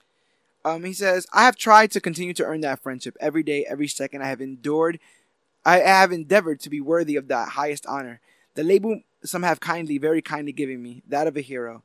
And I have seen time and again, my colleagues, my super friends, these true heroes, bearing the same marvelous burden, engaged in this same endless struggle.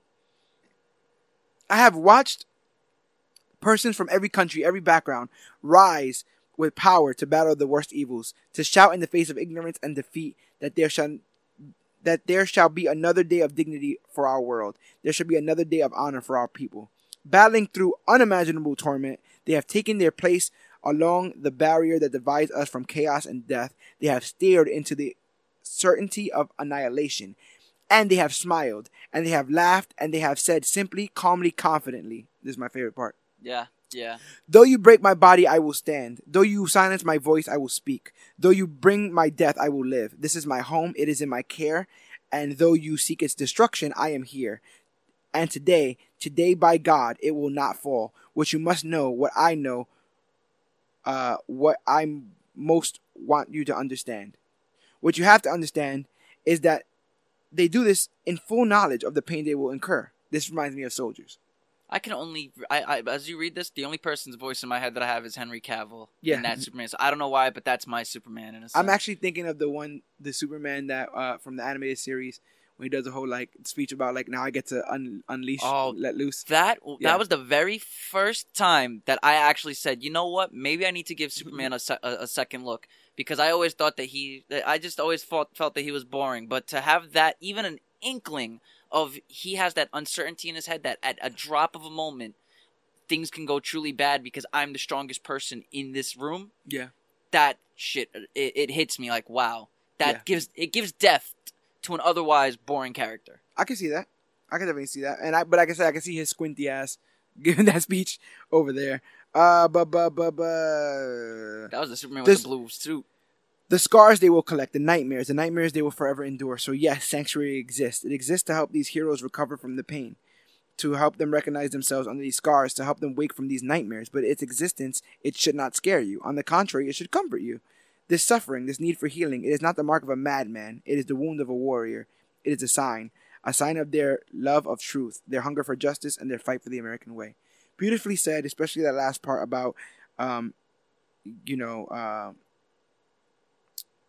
that mental health is not the mark of a man. It's the wound of a warrior. It means you've been through something. 100%. And it's true. It's like, why are you fearing superheroes getting help when you really should be more feel secure that these superheroes are not going to turn on you? Yeah. That's what I look at it as. I look at it as these superheroes that are getting therapy. It's to stop themselves from becoming Wally. But it's easy to see what they're talking about because all you would have to do is say, we find that 80% of NYPD is currently dealing with mental stress. You'd be like, they're all unfit, right? You'd be like, why are they out there on the streets? And that's what it is. It's but like, yeah, and the then admittance that's what we of have that to look is at. the stigma, they weren't unfit when they got the job. They've been on the street for 10 years. How do you think that they became unfit? That's the issue. We don't look at the cause and the effect. We don't look at how to solve it. And then we just group people up. We just say, I remember being very emotional when I found that I was diagnosed with PTSD because I didn't want to get lumped in with just everybody. I didn't want people to be tiptoeing around me. I didn't want the stigma that comes with it. I wanted to be a person first. And when you label somebody, especially when you label them due to a disorder they have dealing with mental health, that's all they become. They become the schizophrenic person. They become the bipolar person. 100%. They stop being a real person and literally just become their disorder. Because what it is it's the title that you were diagnosed with that gives everybody the excuse of why you're acting that way. I've, since the age of 16 years old, have been diagnosed with bipolar disorder and depression. Mm-hmm. That's what I have. That's what I've always been treated for, what I talk about. It's my bipolar disorder and my depression. Now, for anybody that doesn't understand or know, bipolar disorder is not 1 minute I'm happy, the next minute I'm a rage of emotions. No, sometimes I cry. Sometimes I'm just sad. That's what it is you don't have a handle on your emotions. So anytime in my family I had what you would refer to as an episode, it would just be, oh, it's his bipolar. Oh, it's his depression. Oh, it's his this. Oh, it's his that. Yeah. And it's not. There's more to it. Yeah. Yes, it is that, but it's not just that. It's more of a catalyst than it is the cause. It's just the flint that sparks the fire. It's not the fire that comes. I like that. Thank you. It came off the top of the head. It just like rolled that. beautifully. The last thing that I really like is Linda West as an anchor. Like, he kept talking about, like, I need to talk to my wife, whatever. I believe that. I believe if you have somebody in your life that you can talk to, if you have somebody in your life that gets you, if you have somebody in your life that has a couch or a shoulder to cry on, that you don't know how many lives that's saved. You don't know how many people who's gotten their life turned around just by saying, instead of me acting irrationally in this moment, let me just talk to somebody who cares about me. Well, correct me if I'm wrong. DC really has a very good track record of having heroes have a crutch to lean on. Yeah. Batman has Alfred, Which Superman has that's Lois. why people don't understand why Wally would fake his death. He wouldn't do something like that. No. Frame other people. He has a support system. Now, thinking about it harder and trying to poke more holes in my anger for this book. Well, yeah, sometimes you have to look at the other side of things. I can see it that he didn't feel like he could talk to Barry because Barry gave him a whole speech about why he can't break the Speed Force and get his family. So he's like, that guy's the cop, basically. You know what I'm saying? Like, he's only going to think about what's right as opposed to what's right for me. And so maybe he didn't feel like he could talk to Barry, but he literally Dick of boys. Him and Dick of big boys. He could have talked to anybody. The problem is he was looking. He didn't want to hear an objective opinion. Yes. He did not want to hear you can't do this. You have to do this. He wanted to hear what he wanted to hear, and not being able to hear, and thinking that no matter who he turned to, he was not going to hear what he wanted to hear. No one understands me. No one can get me. It's the 16-year-old that says, "Shut up, Mom. I'll clean my room later." God, and slams the door. Yeah. Like, it was for someone that's supposed to be an adult. He was very, very teenage. A lot of what Wally did reminds me of what I did when I was 16. And that's not what you do when you're an established in your 30s. Yes. You're married with 2 kids. You can't do this, and you can't write somebody to do that. Any other character, hell, now that we are past it and we're in spoiler territory, why couldn't you have? You know what? Wait, no, I think it's in your notes that we're going to talk about. How you could fix it? Yeah, I think we're. Yeah. First we got about to get into dislikes. What you would change? What would you change? Yeah, first we get into dislikes. I did not like the flow of the story. I felt like the dialogue was a little choppy. Even reading Booster Gold right now was like, it's hard to read because people don't talk that way. They read that way, but they don't talk that way. That that's just my problem with all forms of sort of entertainment. Dialogue? Watching movies, watching TV, even reading mystery novels. It's like people don't talk like this. Yeah. No one says this certain amount of exposition. No And one. nothing takes you out faster than that. Than like I don't understand. Especially why when it's people are talking especially that way. when you're trying to write conflict between two characters in the most unrealistic way. Like any other person in real life would talk about these issues before it gets to the "you don't understand me, you'll never understand me" portion of the conflict. Yeah. So most of these most of these romance comedy movies that have that the girl says you'll never understand how I feel, even though the audience have seen from the other perspective, the male character knows what she feels. No one is going to talk this way where the guy's just going to shut up and let the person berate them. Yeah. And then they walk away, and now it's a whole 30-minute montage before you seemingly know they're going to get back together again at the end of the movie. Like, no, once you see that no one talks this way, yeah, it pulls you out. Yeah, tropes. Completely. Tropes gonna be tropes. I agree with you on the pacing. I agree with you. Didn't with need that. to be 9 issues. As explained to you when I did the summary, did you feel I left anything out? No. There's 2 issues that I literally said 2 sentences about, and I have not left out any big nothing. It's all there. Everything's there. No, you're right. It didn't. This is my as a whole problem with comic books, and why it's hard to get into comic books as like following it completely, as opposed to getting these small little stories to read and then just talk about with you. They are so many issues. I want to get into Tom King's Batman, but there's 85 issues. Yeah. I'm not looking to read 100 issues of a certain. You gotta be ready to go on a journey, man. Unless you're gonna do like you could tackle short strips and stuff, storylines and stuff until you're comfortable with issue. Maybe it's because I'm so concerned with. I don't want to have to read 15 issues of street filler, and I don't know if it's like that. It's usually not. It's usually because you said it takes 40 issues to get to Batman's wedding. Now I understand it takes. But another thing is the wedding isn't set up in the first issue. It'd be along the lines of me saying it takes 5 seasons for Walter White to become a drug kingpin. But it's not like you waited 5 seasons. Okay, you're seeing the progression. You're on the road to it. Yeah. And Spoiler that's alert what for comic anybody is. that haven't seen Breaking Bad. And if you haven't, then something's wrong with you. Yeah, 100%. Leftovers, Breaking Bad, these are our recommendations for the week, people. You know? I feel like it's less of a DC Universe story than a Wally West story. And I think the only reason why people thought it was a DC Universe story was because of the Crisis title. Call it anything else, and it's done. And they're getting ready to do Wally his own comic, where he deals with the fallout of all this. 100% it should have just been called The Sanctuary Files. Yeah. Or The House of Sanctuary, or something along the lines of that. Yeah. Because for some reason, you're right. Besides agreeing with you with the fact that Crisis does sound like a world-changing event, but it just also sounds like when you throw Crisis into it, there's going to be consequences. Yes. But what were the consequences? And they killed like just B and C. Arsenal, man, come on, man, it's Ali's boy. Like, no one's really, what's going on with that, man? Like, anyway. I disliked the character, like whose character were doing what. So I totally disliked that. Let's talk about Wally, man. I don't like Wally as an out of control murderer. I don't like PTSD and mental health being used as a time bomb. People who are dealing with mental health issues are not time bombs. They're not people that are just gonna sit there and stew until they flip out and explode. The problem is that's what the media portrays. For this was last supposed to be you're supposed to be the chosen one. Like, you're supposed to destroy the evil, not join them. Yes, supposed to bring balance to the mental health, not leave it in Wally. That's what I'm saying. This was supposed to clarify that for everybody else, but instead he literally becomes a time bomb. For the last year, all you've seen with these shootouts that happened in the Vegas hotel or at the nightclub in Florida, or even the school shootings that's been going on, what is it with that everyone was on the news had a problem with? Mental health. They were all You could write it all away. You could write it off. They had mental health. They had mental health issues, blah, blah, blah. You say it enough times and the word starts losing its meaning. It's the boy who cried crazy. Yes.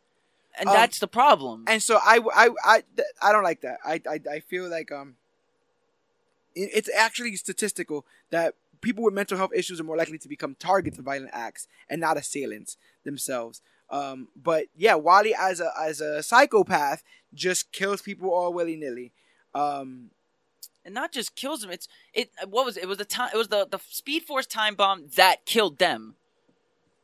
It was the Speed Force time bomb that killed them. Yeah. But it wasn't, when you saw how the deaths looked, he set all those Yeah, dead he had to bodies put the up bodies like with that. it. Like I said, it's serial killer level stuff, and all of that got me upset. Right, all of like the mental health of the time bomb, and all how he set up the bodies.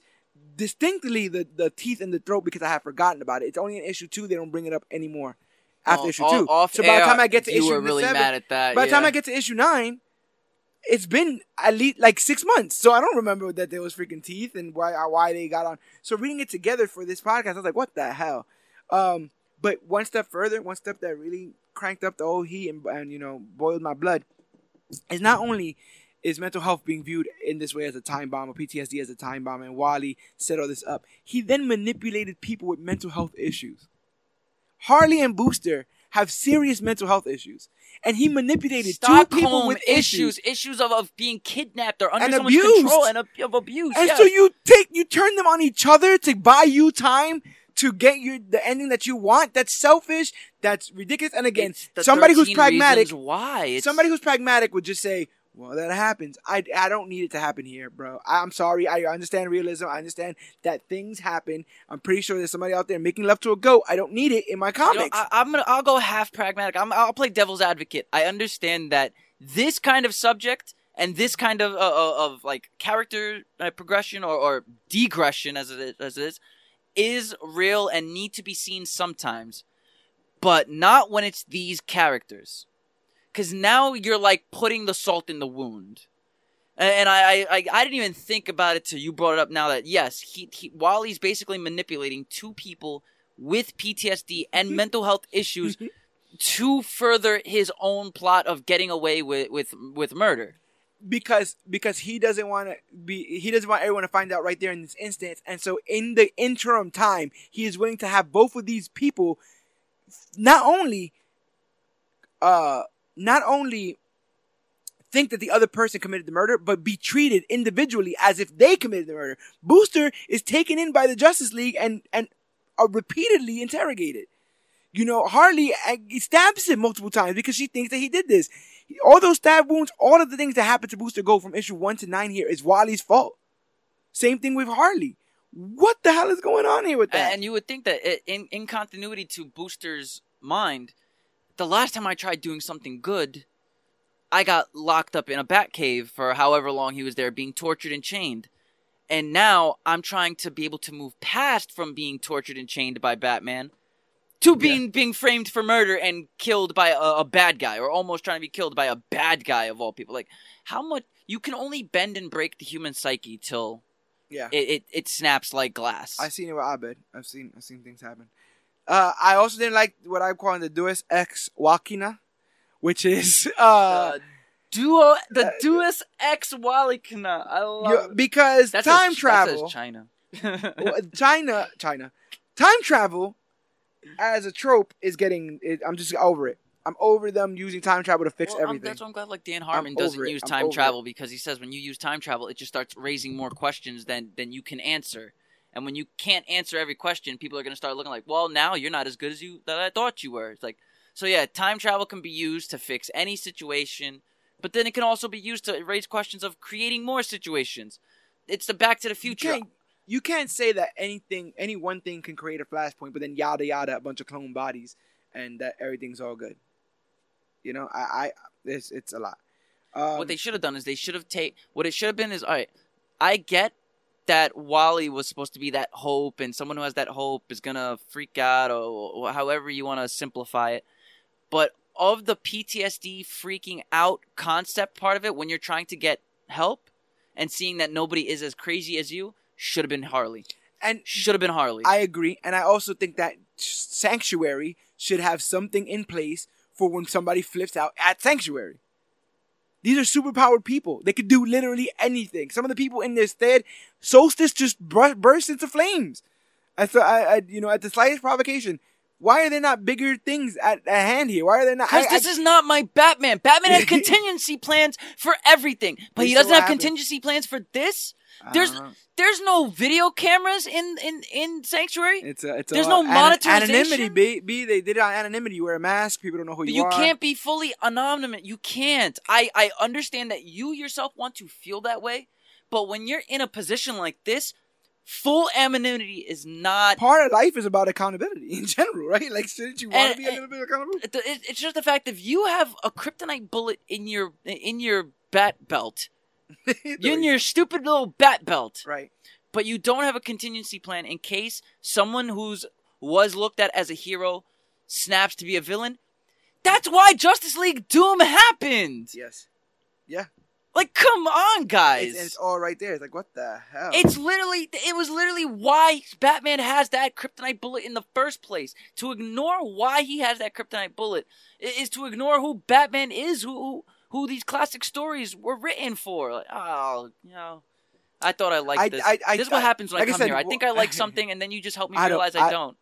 I hope to have not made this worse. But like I said, I think characterizations were all off. Batman's characterizations were off. I liked Hellboy, and I liked Dark Phoenix before I had a podcast with you. Our listeners will tell you that's probably another thing you might want to get checked out.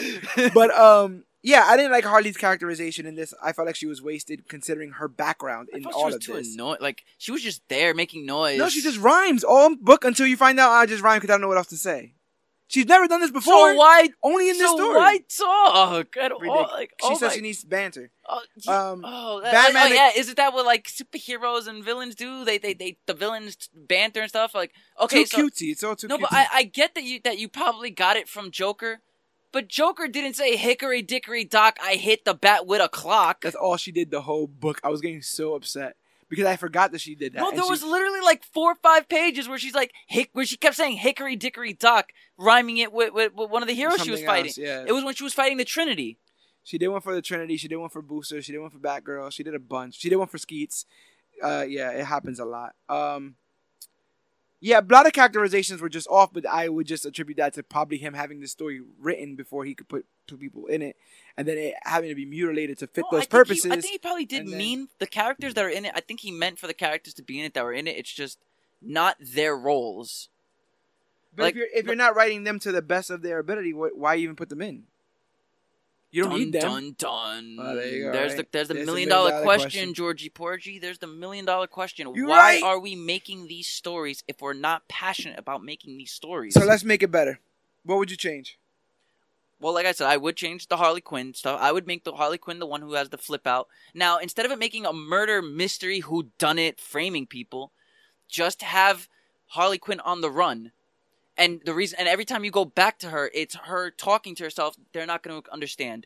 I don't even understand. I don't know why I've done one bad thing too many. Yeah, like they're not going to get that it was just a mistake because I've done too many mistakes. That guy reminded me of Mr. J, and I just had to him hitting that woman. I had to deal with that. Yeah. Now, if you're going to have a Booster and fighting Harley over a whodunit, have Booster be the one who did show up at Sanctuary while all of this was going down with Harley, but also because you have Booster with that where he came from with the whole Batman Batcave thing, make him untrustworthy. Make him like he's still a little, crazy on the edge. We don't know if we can truly trust his word. Yeah. Do it like that. Do it Booster and Beetle on the road to find Harley while everyone thinks it's Booster that did it, like just through we think alone, because obviously there's no closed caption or closed circuit cameras. Yeah. So just make it that Justice League thinks it's Booster and they're finding Booster while Booster's trying to clear his name by finding Harley. Yeah. You don't make Wally this beacon of hope. You don't put all this responsibility on Wally. And you don't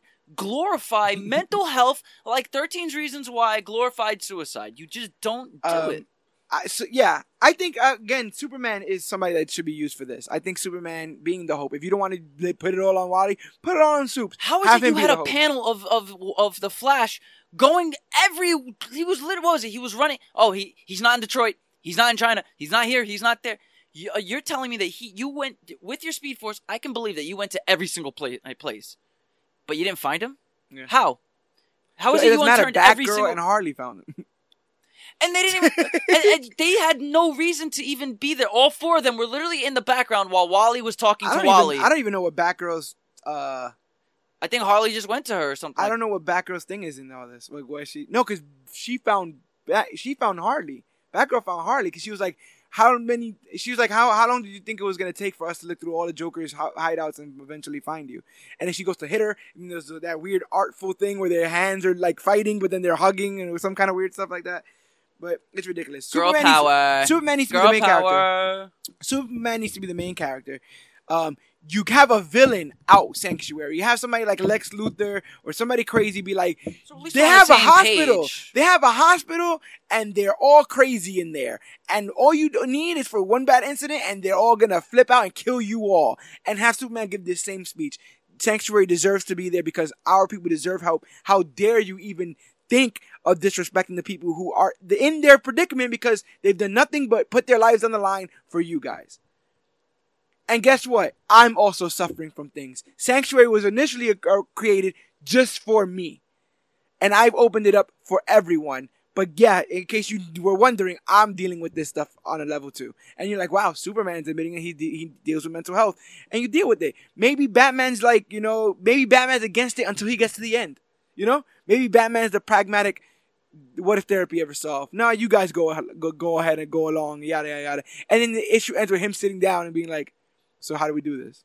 And then it ends, and you're like, wow, like there's so many more hopeful ways to end so this. many ways Leading to go away Wally West in complex. cuffs after the murder of countless people, and he tried to go commit suicide. That ain't it, B. That ain't it, Chief. No, you are 100%. Like, at least we're on the same page where it should be a villain who freaks out. Because But then people would say that, it's But not you- but everything you- but so you know- black and white. Yeah, but you Villains know what? bad, heroes good. But sometimes when tackling certain touchy subjects that are real life subjects, you can't have someone who's always been seen as completely good to have this freak. How would you feel if it was Superman that was that did the Wally West thing? How would you feel if Superman was the one that killed everybody and then framed I people? probably would have stopped reading, to tell you the truth. Like, stop reading DC Comics for a minute because I get very angry. And then how would you feel if it was somebody like Harvey Dent, who is known to have played both good guy and bad guy dualities, be the one who freaks out because he can't? I thought Harvey Dent would be a perfect person to But deal see, with this, it's man. not that yes, everything is black and white. Sometimes it has to be black and white. Or people have put themselves in positions to be prime characters to do these actions. and you don't have to push normal characters to be there. There are characters that are already there. And Use them. And you cannot. There's no way you can piss off both sides of the spectrum when you have the villain that's trying to change and be good, but also have his one mistake and His trying duality is messing with him. Harvey's saying that therapy works. Two-Face says they're just keeping you here because they don't want to put you in prison. God damn it! Thank you. There's no end to this. They will never cure you. They will never cure That's you. So perfect. this is why you're here. It's literally Harvey Dent trying to convince me this is gonna work. This is gonna work. Oh yeah? Then flip a coin and see if you want to stay here.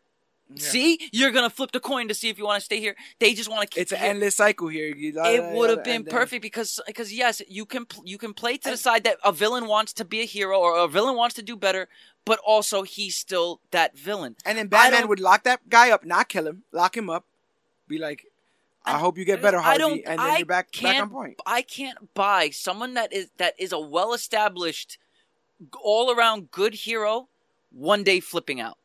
Not when you've never even led one piece of breadcrumb to that hero's psyche. But they're trying to say that they did. They're trying to say that because of everything that happened with the Speed Force. I don't even need to read the comics to know that they left no breadcrumbs to these people's psyches. That's what I'm saying. As somebody who's a new reader, it's interesting that you have that mentality or that outlook on it because they were supposed to feed you.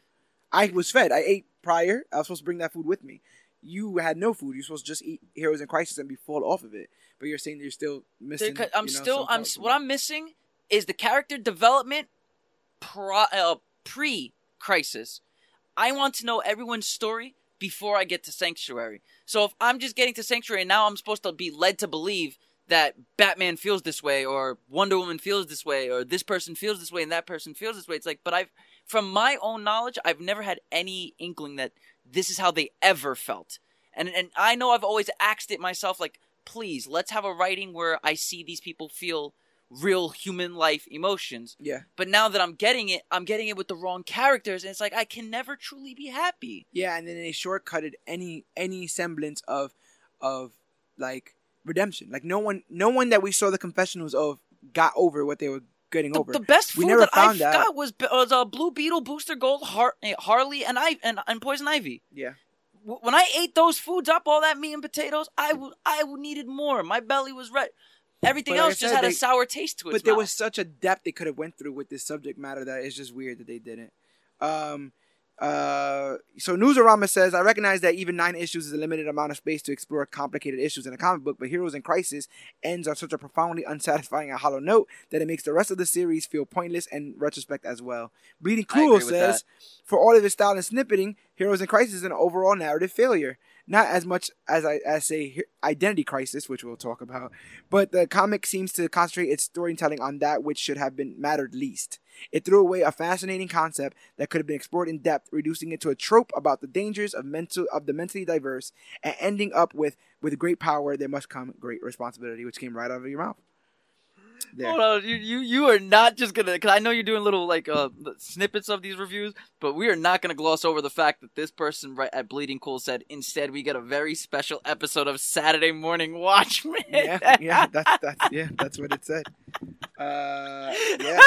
People were not happy, man. They were not happy with what this book was trying to tell you about mental health. They were not happy about what happened with Wally because of it.